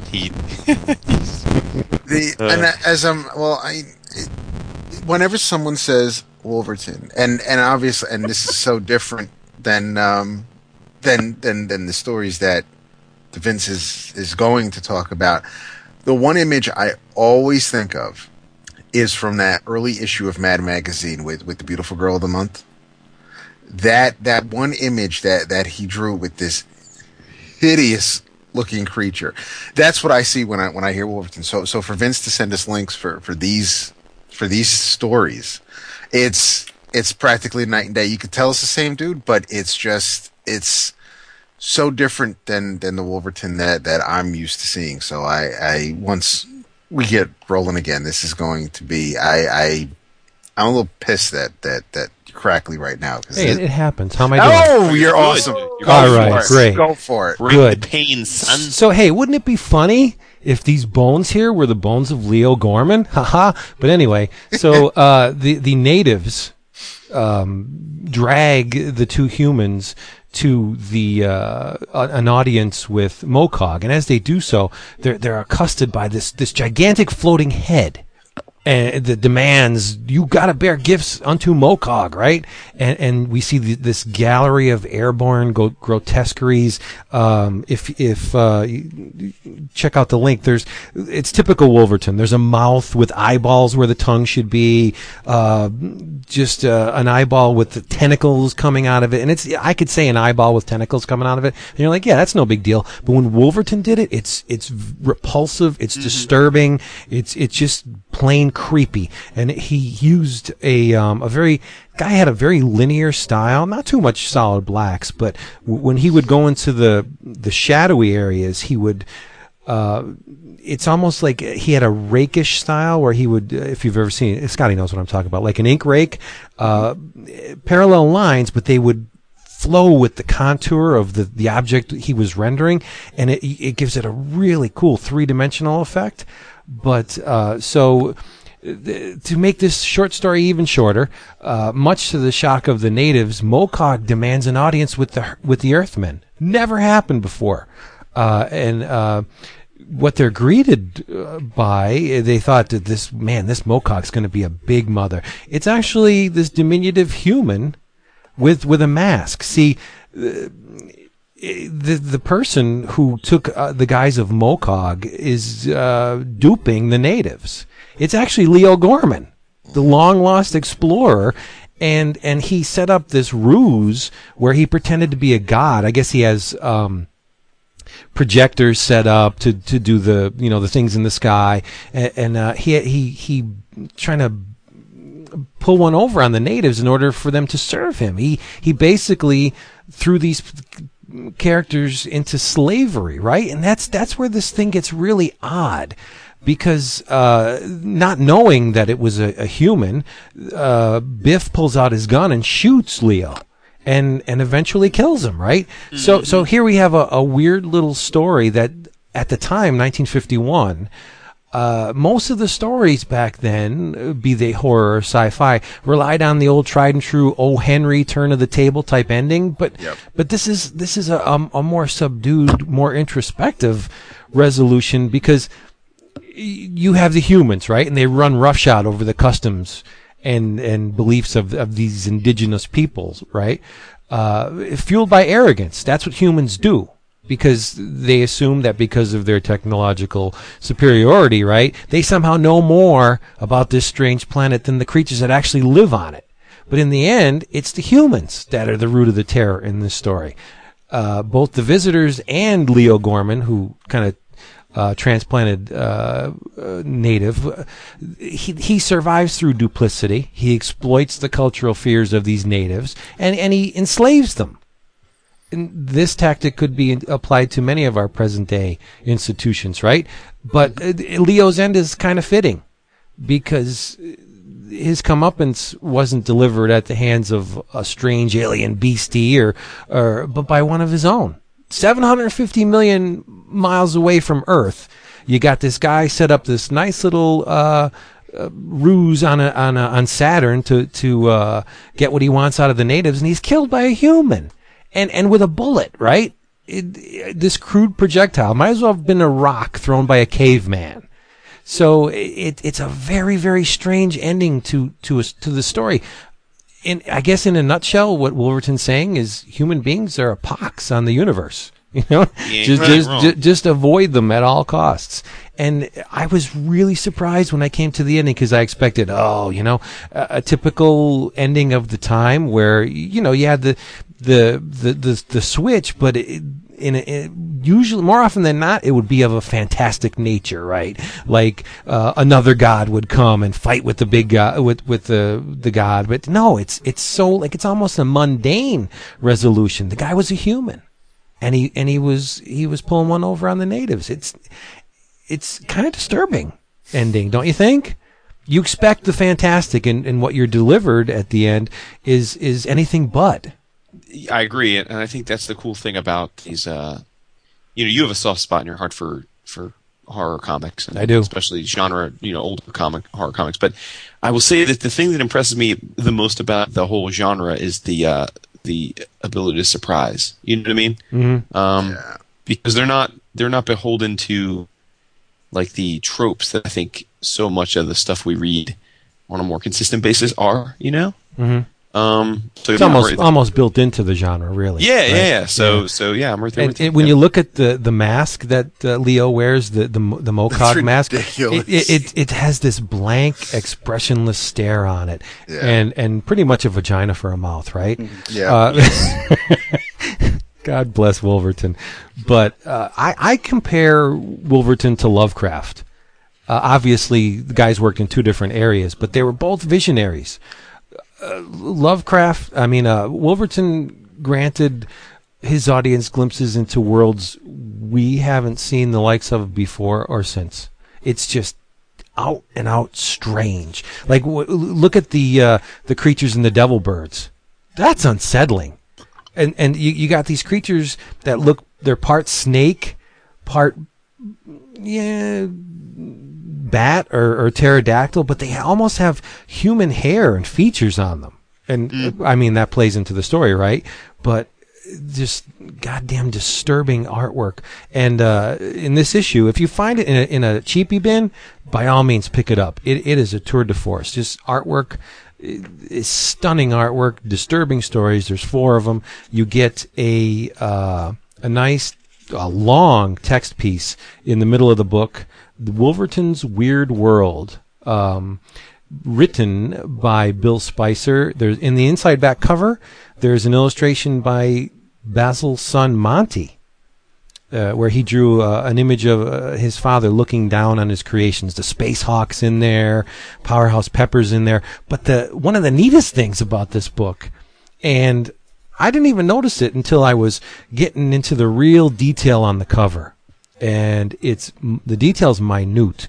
The artist, and I'll leave it at that until I get done talking about this cover, pulled the high points from all of the stories contained in the book. You see the floating head of Mokog, and there's a planet in the foreground with these 2 really deep pits, and they're filled with water, and the all the geologic figure things on the planet. It's a human face. There's 2 caves in the foreground that are nostrils, and there's creatures coming out of the nostrils, and the trees are like hair. There's a rocket. There's other planets in the distance that have human-like facial features in it. So I'm looking at the detail on here, really fine lines, and there's some pointillism here and there. The artist that did the cover, and remember, this was done in 1987, after this writer, who is primarily known for writing, and he's an artist as well, delivered 2 of his finest works. Alan Moore did the cover. Nice. Oh, really? Yeah, and it's really superb. But I mean, Alan was an artist before he got into writing. Yeah. And you could see that he's at the time. I mean, this is after Watchmen. It's after and during his Swamp Thing run, but it's just unbelievably well done. They messed up a little bit on the choice of color for the title of Planet of Terror, because it kind of blends in a little bit with some of the artwork, and it's not perfect, but get this book. It's amazing. And I looked on My Comic Shop. You can get a really sharp copy for like $4. That's awesome. But in the cheapie bins, you're gonna find. That's where I got it. I think I paid $1 for this. Respect. I love me some Wolverton. And the reason why I said things that go plop, if you go back and look at the first 10 or 12 covers of Plop, DC's Plop, I think Wolverton did the initial burst, and then Wally Wood did a couple, and they're just gorgeous covers. By the way, the site that you sent us to check out some of the art, it's a wacky. I know. I almost didn't send you those links, because if for those who can't see listening at home, this blog deals in pop art, comic book art, and stuff. But for some weird reason, after the dude speaks his piece on comics, and you can read the complete stories for all of the pieces in this book, he puts up cheesecake and pinup art and pictures of naked ladies. I know. It's like, why? I'm not complaining. It's just, so I almost didn't want to send you that link, because I know you'd keep scrolling. You'd be like, what? I'm doing it right now. I'm like, huh? What, are you still talking? There you go. So yeah, if anybody out there is unfamiliar with the work of Basil Wolverton, Google it and just beware, because number one, if you're older than 15, shame on you. Number 2, Google it. Yeah. The guy was a real master. Scotty, you like Basil stuff? Yeah, he was a Mad Magazine guy, right? Yes. Was he? Mm-hmm. Yeah. Mad Magazine, I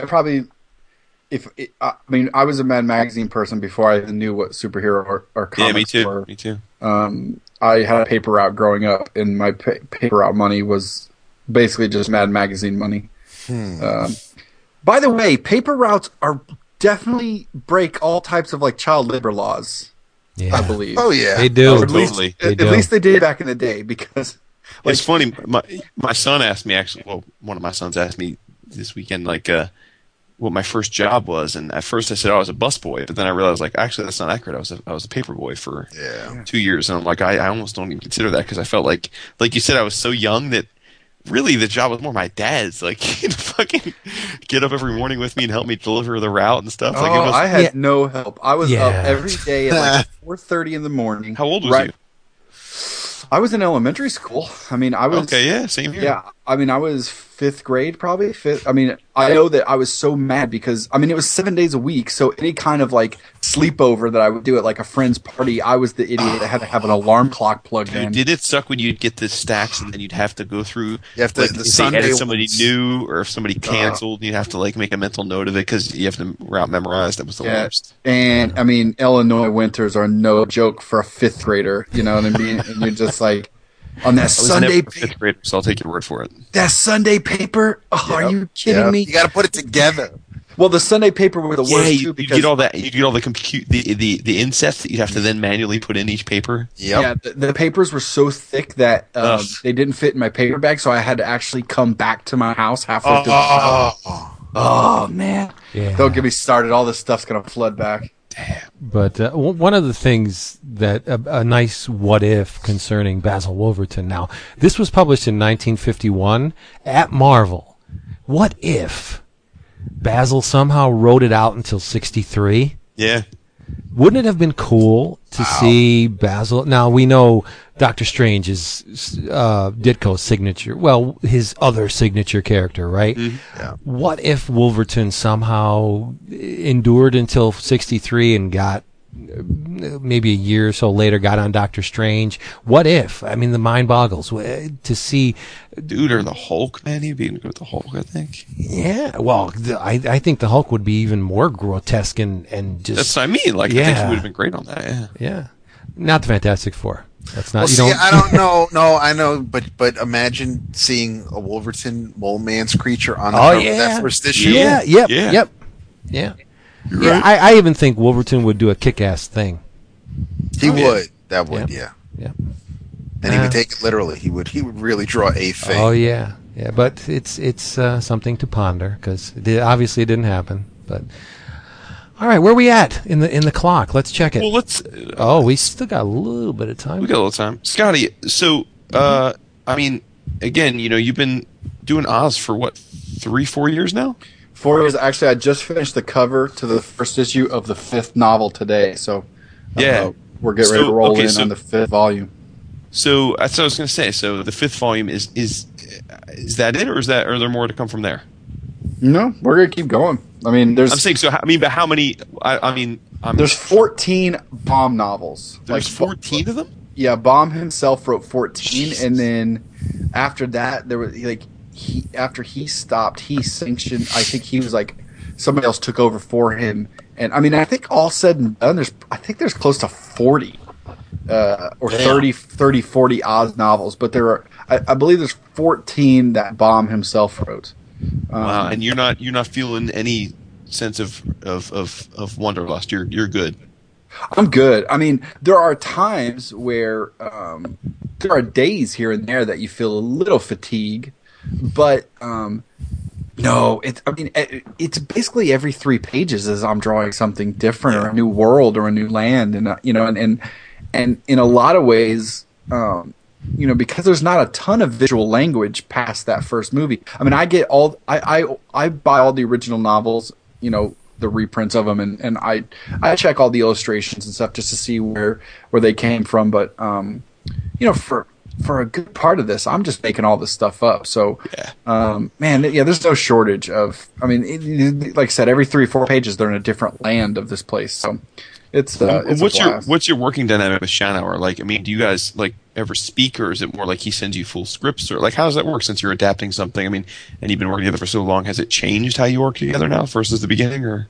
Not really. I mean, Eric, when we first started, I was still working on X-Men while he got started writing. So I believe he was I think he was done with writing all 8 issues before I even started drawing the first one on the first novel. Eric is he is a very thorough dude. Like, he knows this stuff. Like, he is. I mean,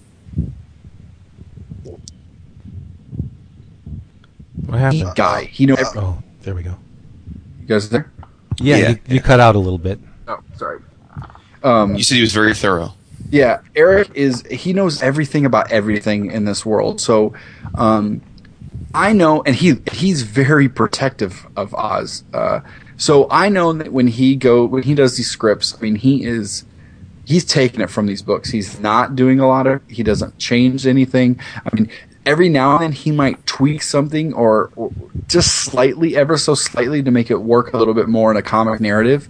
But rarely will he make a change. And if he does make a change, I mean, it's so slight no one would ever know. So in that way, there's not a lot of need for us to really discuss anything. The best thing that he does for me, we just kind of started this off at the beginning, was because he's so knowledgeable. Whenever we get to the beginning of each series, I have him send me just a list of all the characters that will be in the whole run. And he gives me a super detailed description of all of them, taken out of the actual prose of the book. And so, he's so thorough that he gives me so much information. But also is just like, obviously, you do what you want to, do what you want to do what you're inspired to do. But here's how it's described in the novel. Here's how here's how this artist did it. Here's how this other illustrator approached it. So he kind of gives me all these avenues. So in a lot of ways, it's like, cool, I can check that off, how not to do it, or check that off. Like, I do like the way that they approach these classes or whatever. But other than that, we don't really. It's odd. We don't talk that much. Besides, an email here and there, or he'll get a page and be really excited about something I approached, or I will email him, and like I just emailed him a couple days ago because I'm getting ready to get started on the next one, and I'm pretty excited about this next one because there's so many crazy weird creatures in it. So I was just like, oh, I'm super excited. But because we've been doing it so long, and he knows what I'm gonna do, and I know how he handles these scripts, it's pretty easy. And the same thing with our editors. I mean, we're a pretty well-oiled machine at this point. Sure. We just got a new editor, Sana got a new editor or a new assistant editor, and the email introducing everybody was like, "Welcome to the easiest job in comics you'll ever have." is what she said to the new editor coming on board, because we're always a week early with our work. We don't, and it's like clockwork, like the schedule goes where everything just works perfect. Jean, my colorist, he's right behind me as my pages go. So yeah, working with Eric's it's great because he's just so smart and knowledgeable. I mean, for anybody who knows his work on Age of Bronze, I was just going to ask now, how familiar were you with him before you started working on this? Because I mean, there was Age of Bronze, there were fill-in issues, if you want to call them fill-in issues, on Nexus. So I mean, I know he's been around doing work since the 80s, the late 80s, and I know him mostly as an artist. I haven't read all of his work, but to find out that he's writing these Oz adaptations that you're going through. I mean, I think it's an awesome team. I think you two it's not exactly. I mean, when you think about your favorite creative teams or who would you like to see work together, I don't think I ever would have thought to put Eric Shanower and Scotty Young together. But it's working. It's obvious it's working. But how'd you feel when they said? I mean, I actually, and back from Around Comics, I'm sure you talked about, how it came about, but when were there nerves? I mean, how did it? Not for me. I definitely think there were nerves for him. I didn't know Eric that well. I was aware of his Age of Bronze stuff, and I was aware that he had done Oz comics. I hadn't read them.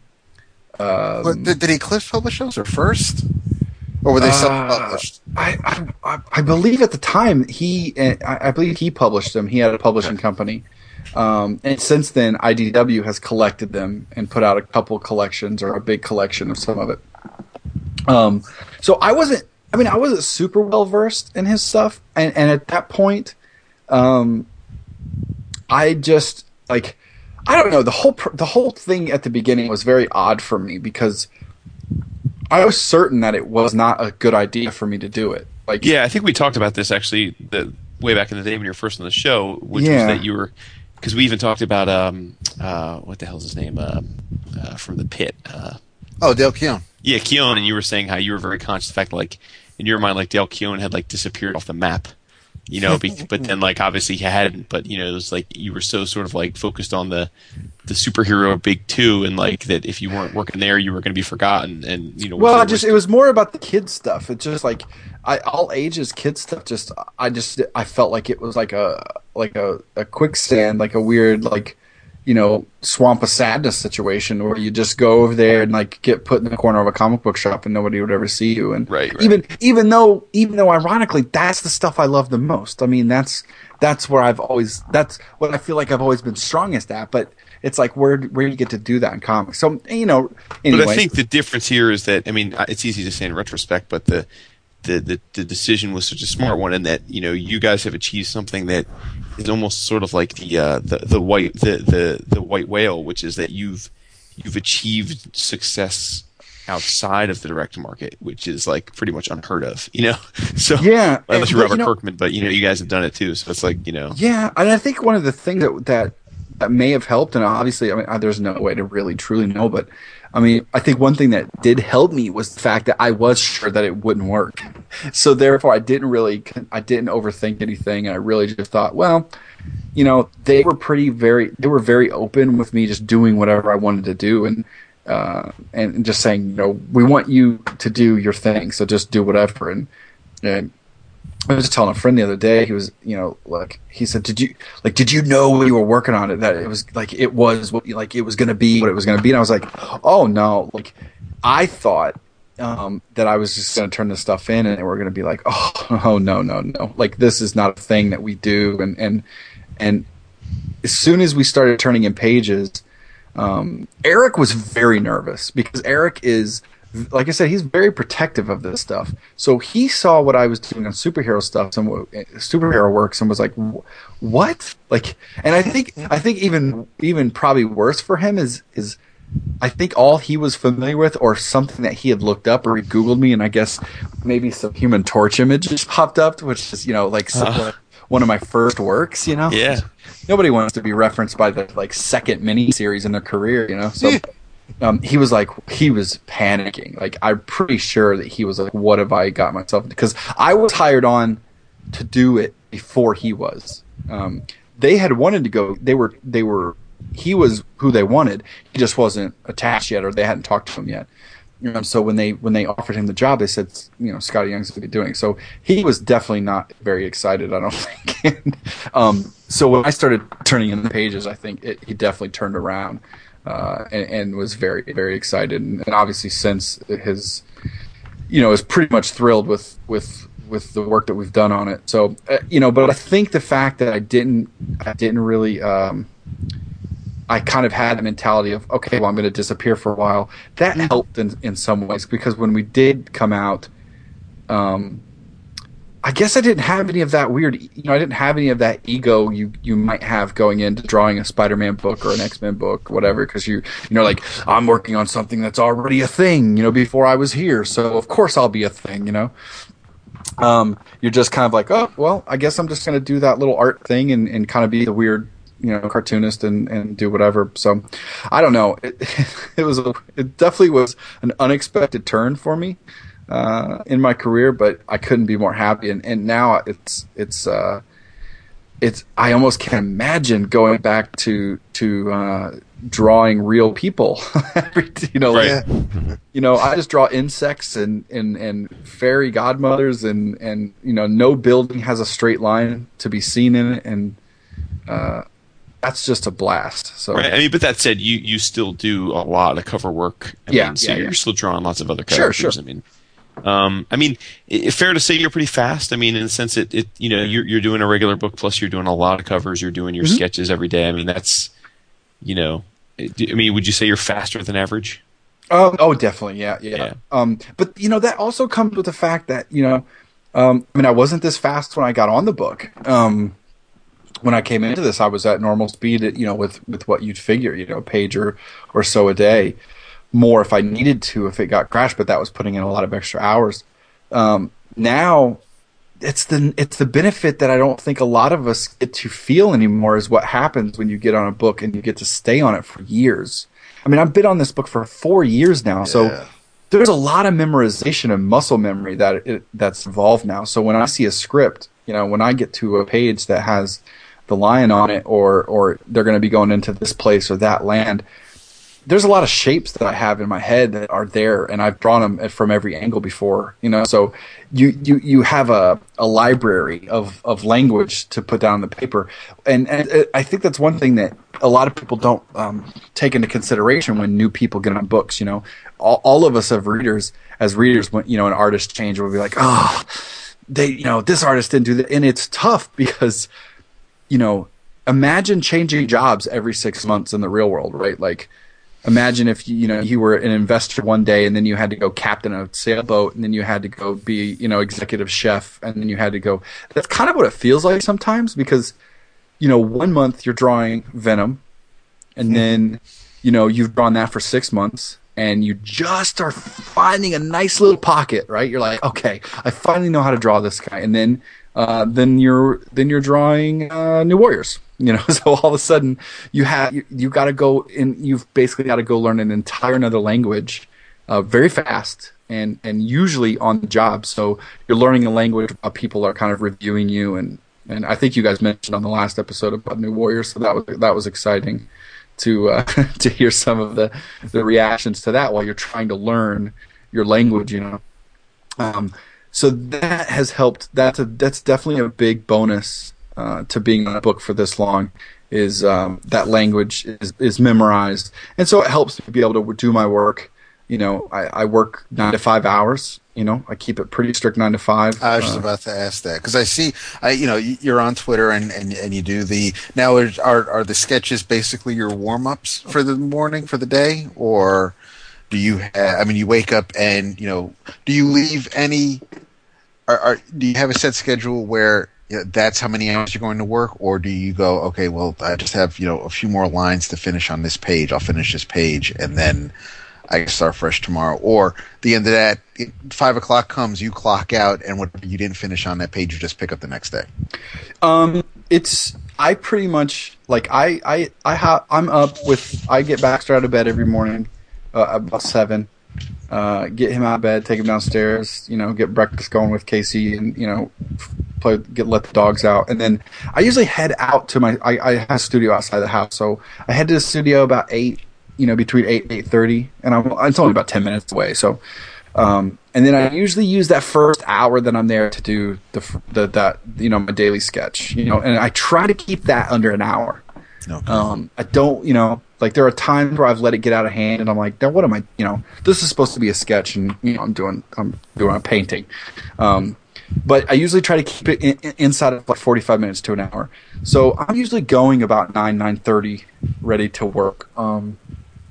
So there never is really me not finishing what needs to be finished. I don't start a page, I don't ever start a page and leave it.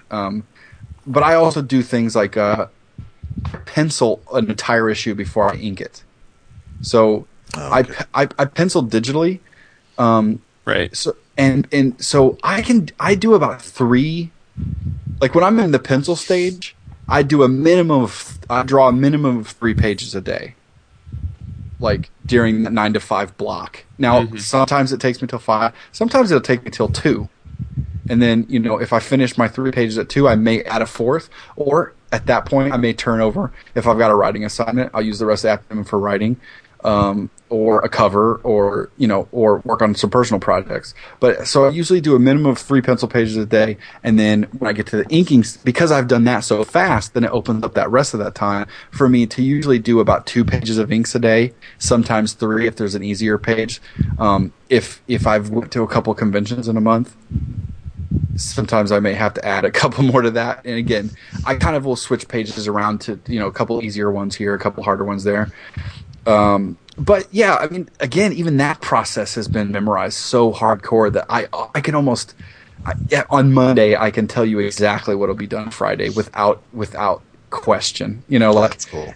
And if something comes up, if Baxter's going to go to open gym and I want to go meet Casey and the moms or whatever and watch him play for a couple hours or whatever, I'll do that because I'll just say, well, you know what? I'll double up tomorrow.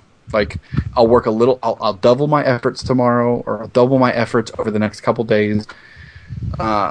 That's kind of that benefit. But you know what? I mean, after a certain amount of time, I mean, it's just like anybody else's job. You go, you know what? I'm a grown up. I'm not a kid anymore. Let's get some discipline going. And the rest of the world operates on normal hours.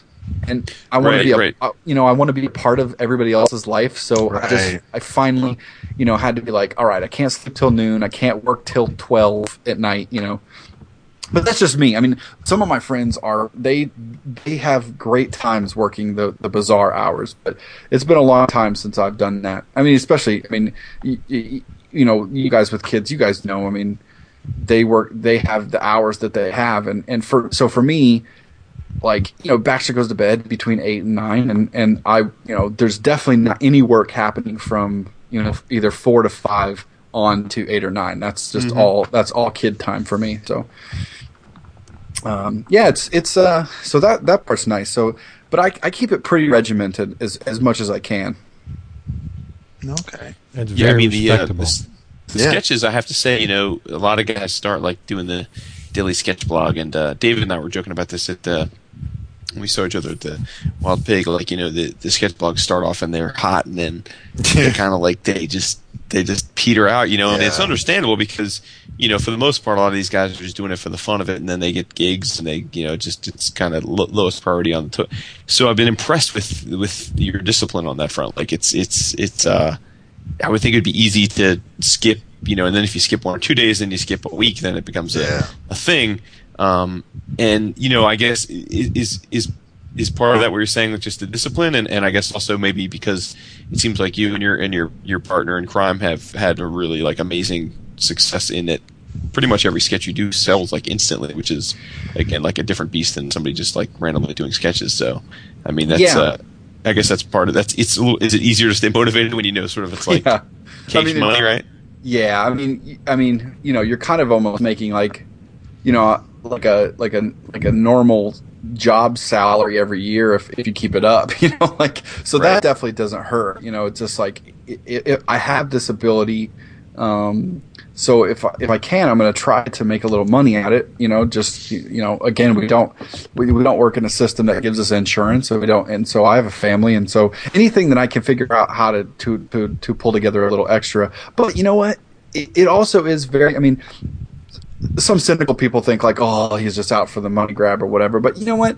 It's funny because I do spend that hour, and I do try to keep it under an hour. And the interesting thing that happens there is you don't think too much, so you're just kind of running on instinct. Now, is every day amazing? No, it's not, but it's an exercise. So one day I might use a shape for something that I've never tried, and what that does is, like, I just did a cover. It may have actually been that Mind the Gap cover that one of my daily sketches, I did a shape or I did a technique, and I was like, you know what? I like that.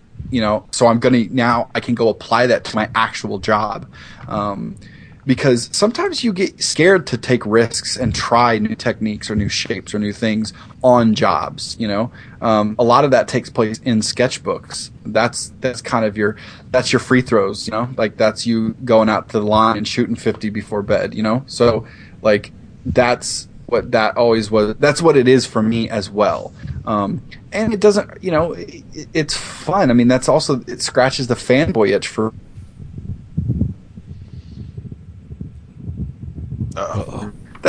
Nobody's gonna let me draw a Hellboy comic, right? But these daily sketches in the morning, every now and then, be like, oh, cool, I'll draw a Hellboy today. I'll draw, I'll draw concrete. Like, I'm never in my life going to get to draw Jeff Smith, a Bone comic, but I get to do a morning warm up and kind of like have that fan art moment. So It scratches a lot of itches. So it's I mean, I do it as much as I can. Sometimes I, like you said, I miss a week, I miss a day here or there, but I'm actually surprised because I've tried it. I tried it earlier. I've tried it over the years a bunch of times, and without much success. But I've kept it pretty solid over the course of this last year and a half. So I've gotten faster at it, and it's definitely been great exercise for me artistically. Yeah, that Lobo one was pretty hilarious. Yeah, man. I hope I didn't offend Rob because I really didn't mean to offend him with my post that I made, but I had heard him on Word Balloon, and where he was kind of like not liking the fact that Lobo had turned into the Wile E. Coyote of DC or whatever, and yeah, I didn't realize he ever turned. I mean that's the only Lobo I know, so I didn't think he ever actually shifted. I thought Lobo was created. Wasn't Lobo created in that vein, right? Wasn't he? Yeah, or am I wrong? Well, I'm the biggest Lobo expert. No, he was. He was in Omega Men, and he had like that uniform on. I mean, was he a soldier? What I don't. Oh, okay. He was kind of a clown in the beginning, yeah. And then he became the big bad biker dude, and I think part of that was mostly though because of Simon Bisley, but yeah, he definitely went down a different path than the one he was created in. Mm-hmm. So. Right. Well, speaking of Rob and I have assuming the Miami Heat and the San Antonio Spurs go to the NBA Finals, we have a $100 bet. The loser is to pay $100 to the Hero Initiative. So Nice. Mm-hmm. Look at you. Yeah, man. Rubbing elbows. Yep. All I'm trying right. to get to do a full-sized X-Force commission for me, but he wouldn't go for that. Yeah. Well, would you have drawn one for him? Absolutely. All right. Yeah. Okay. Happily. Here you go, Rob. It's an even trade. And then you'd have someone. It's a fair trade. Going, oh yeah, your kid do that? Yeah. Okay. Thanks. Oh, thanks. be nice, Dave. Damn, I dude. am being. I'm Oh. saying he's heard that at a convention. Listen, no, Cut me to the quick one. don't even. I'm not the one who said that first, so don't even try it, dude. Shit. I'm Oh, saying boy. go to a convention, show it to him, and then somebody would say, because that happened. Don't even tell me that didn't happen. This episode of 11 O'Clock Thank you. Comics Thank you has very been... yeah, it's almost 2.5 You didn't even hours. let me get Scotty to promise that he'd illustrate my Kickstarter project. Look at him laughing hysterically. Has been brought to you by Discount Comic Book Service, dcbservice.com. 35 to 75% off your favorite funny books and collectibles delivered right to your door. Don't even have to move a muscle other than to hit the enter bar when you put that code in there to get an extra 8% off. David, what it is? EOC 8. That's right, EOC8. And in your travels, I've been catching up on this book. I let it get out of hand. This past weekend, I read a string of them. I love it. I adore this book. It's funny as hell. It's called Skull Kickers, and it's from Image, written by Mr. Jim Zub. Edwin Huang does the pencils. Misty Coates does the... What? Misty Coates does the ink, does the colors, and it's just it's a comedic adventures of Shorty the Dwarf and Baldy the Giant. It's a fantasy. It's awesome. It is. It's and Jason, you were digging the sound effects in Hercules, the onomatopoeia. Very good. Very remember. Yeah. They do the same thing in this. This one sequence. The Shorty the Dwarf has a gaping wound, and the Baldy plugs it with a small furry critter, and the sound effect is whole pluggery.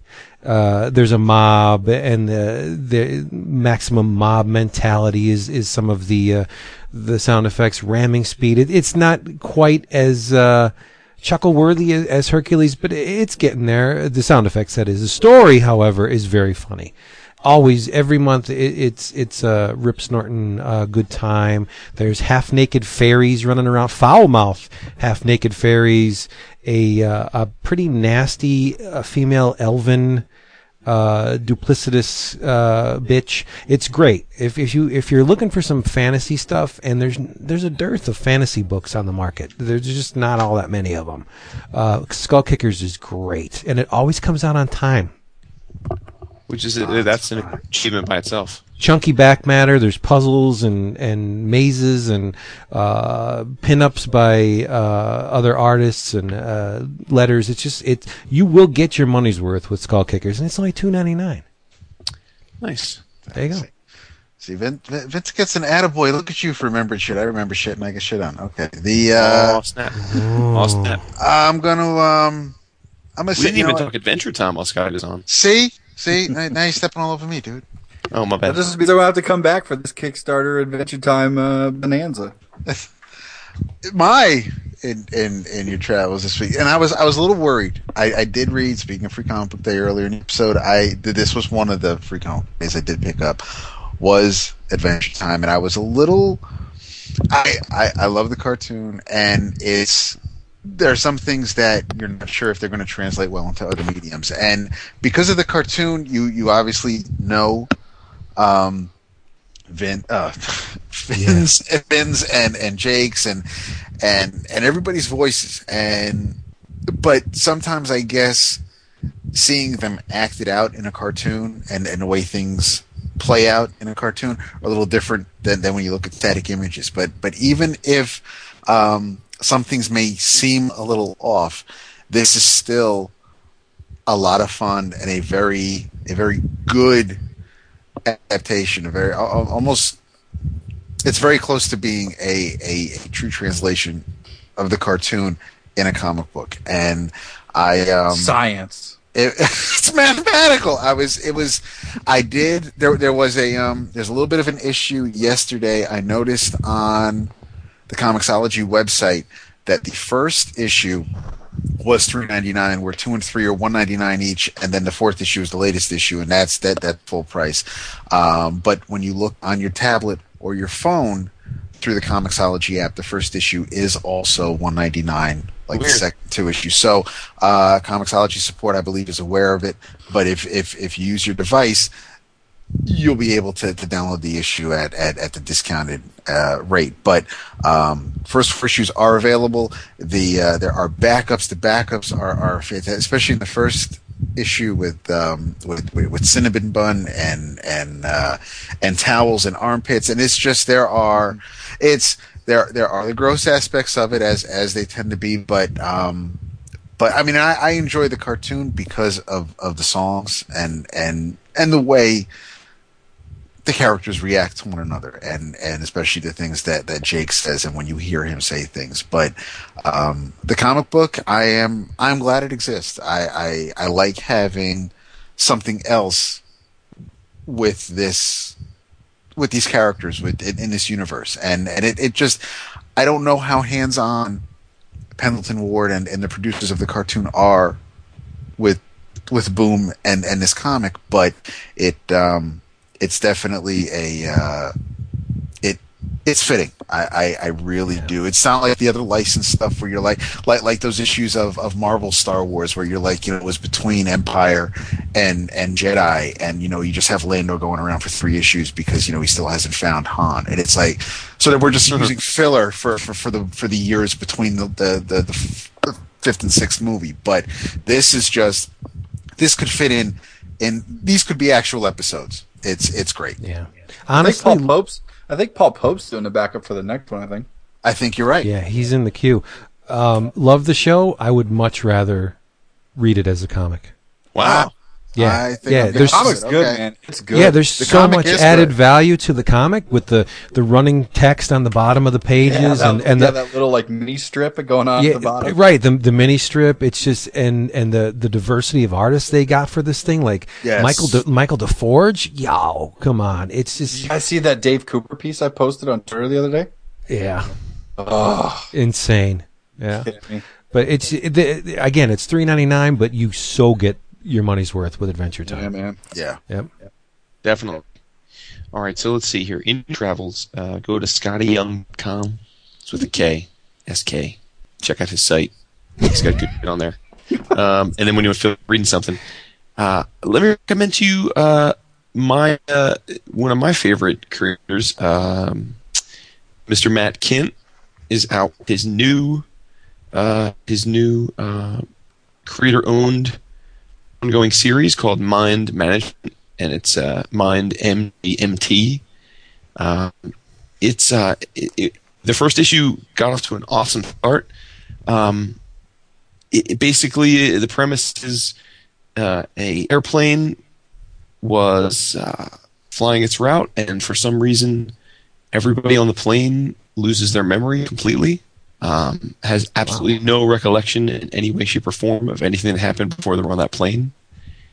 And then you're sort of fast forwarded 2 years later in the first issue to their lives, and you can imagine, what this would mean, because people come back, they don't recognize that they even had kids, and so they don't really love their kids. They had wives and husbands. They don't remember being married to them. And then the central character is this woman who's written, at least she had one successful novel, and she's been struggling to write her next novel, and her publisher is pressuring her. She's basically broke at this point, and they won't give her any more advances. And she wants to write a story about these people on the plane and their memory loss, and the publisher's like, it's not going to sell, it's already been done. And he sends her on a chase for another story, which it may or may not be tied into it, and it becomes apparent that she, in some capacity, is involved in all this, although she doesn't seem to know that she's involved. So it's clearly a very layered, intricate psychological thriller, and Kint, he has a history of doing this kind of thing where he takes like little interstitial vignettes that can last a couple pages, a couple issues, and then he ties them all back together into a much bigger narrative over time. So I thought it was a terrific first issue. It roped me right in, and I can't wait to continue the journey. So sweet. I'm waiting until that's collected. I definitely want to read that. Yeah, I mean, Kint, because he's a buddy, and I do love his stuff so much, I'll double dip, but I definitely think I think he, just like Jeff Lemire, I think probably, you're if you're only going to do one version, you probably want to do the collected version, Yeah, right. But, yeah. Scotty Too Hottie, what you got, buddy? In your travels, go buy a graphic novel called Three Shadows. Huh. It's by Cyril Pedrosa. Yes. It's translated translated by and published by First Second. It's 272 pages.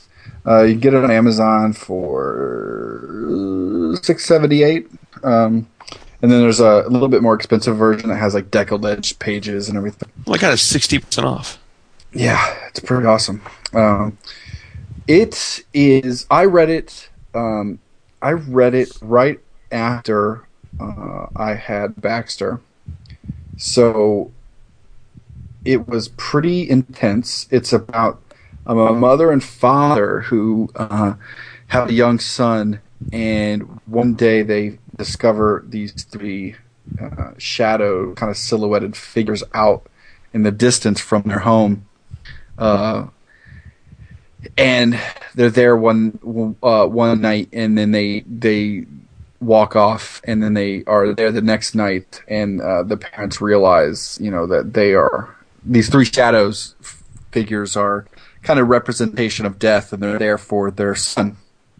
And so the father embarks on an epic journey to basically run from death and keep his son from the three shadows. And the journey's crazy. It's big. It's not like an adventure book at all, but it's, the entire time that they're on this journey, you just feel the weight of this.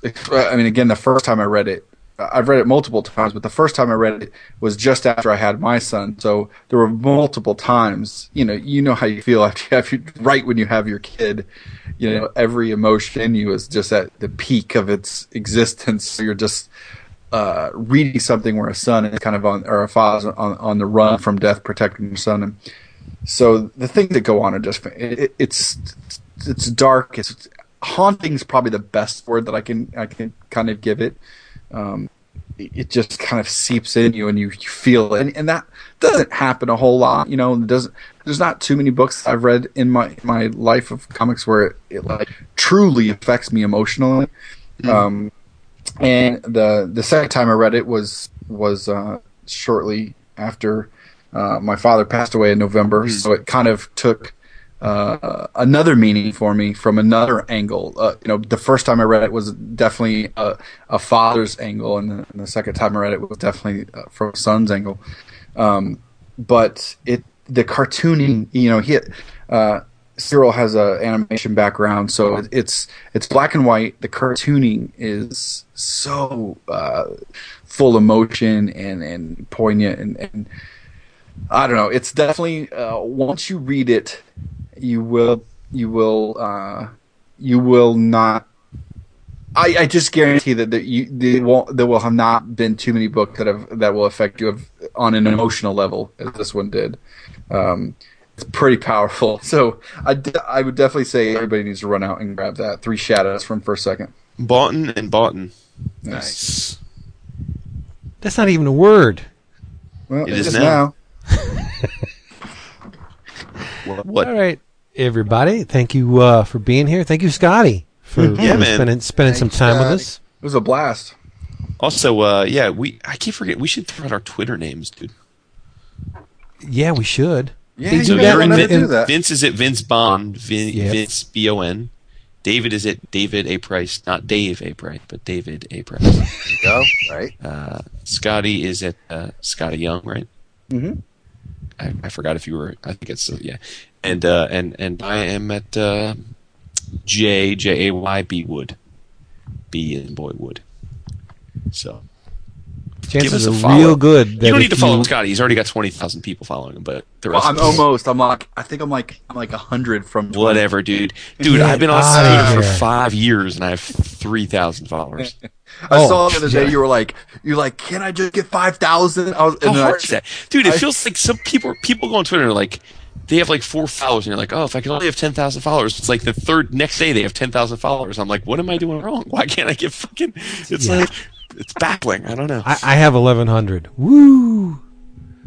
I guess that speaks to the draw, huh? I guess so. There you go. Because they haven't seen how sexy you are. Oh yeah, right. Okay. So hey, thanks for being here. We'll be back next week, and we love you, really do. It's true. Big I'm time. not even lying. Nope. And call David because he gets lonely. It's true. Call me. Who else is gonna call me? I'll call you. I'll definitely. Yeah. Okay. I'll breathe in the phone like you like it.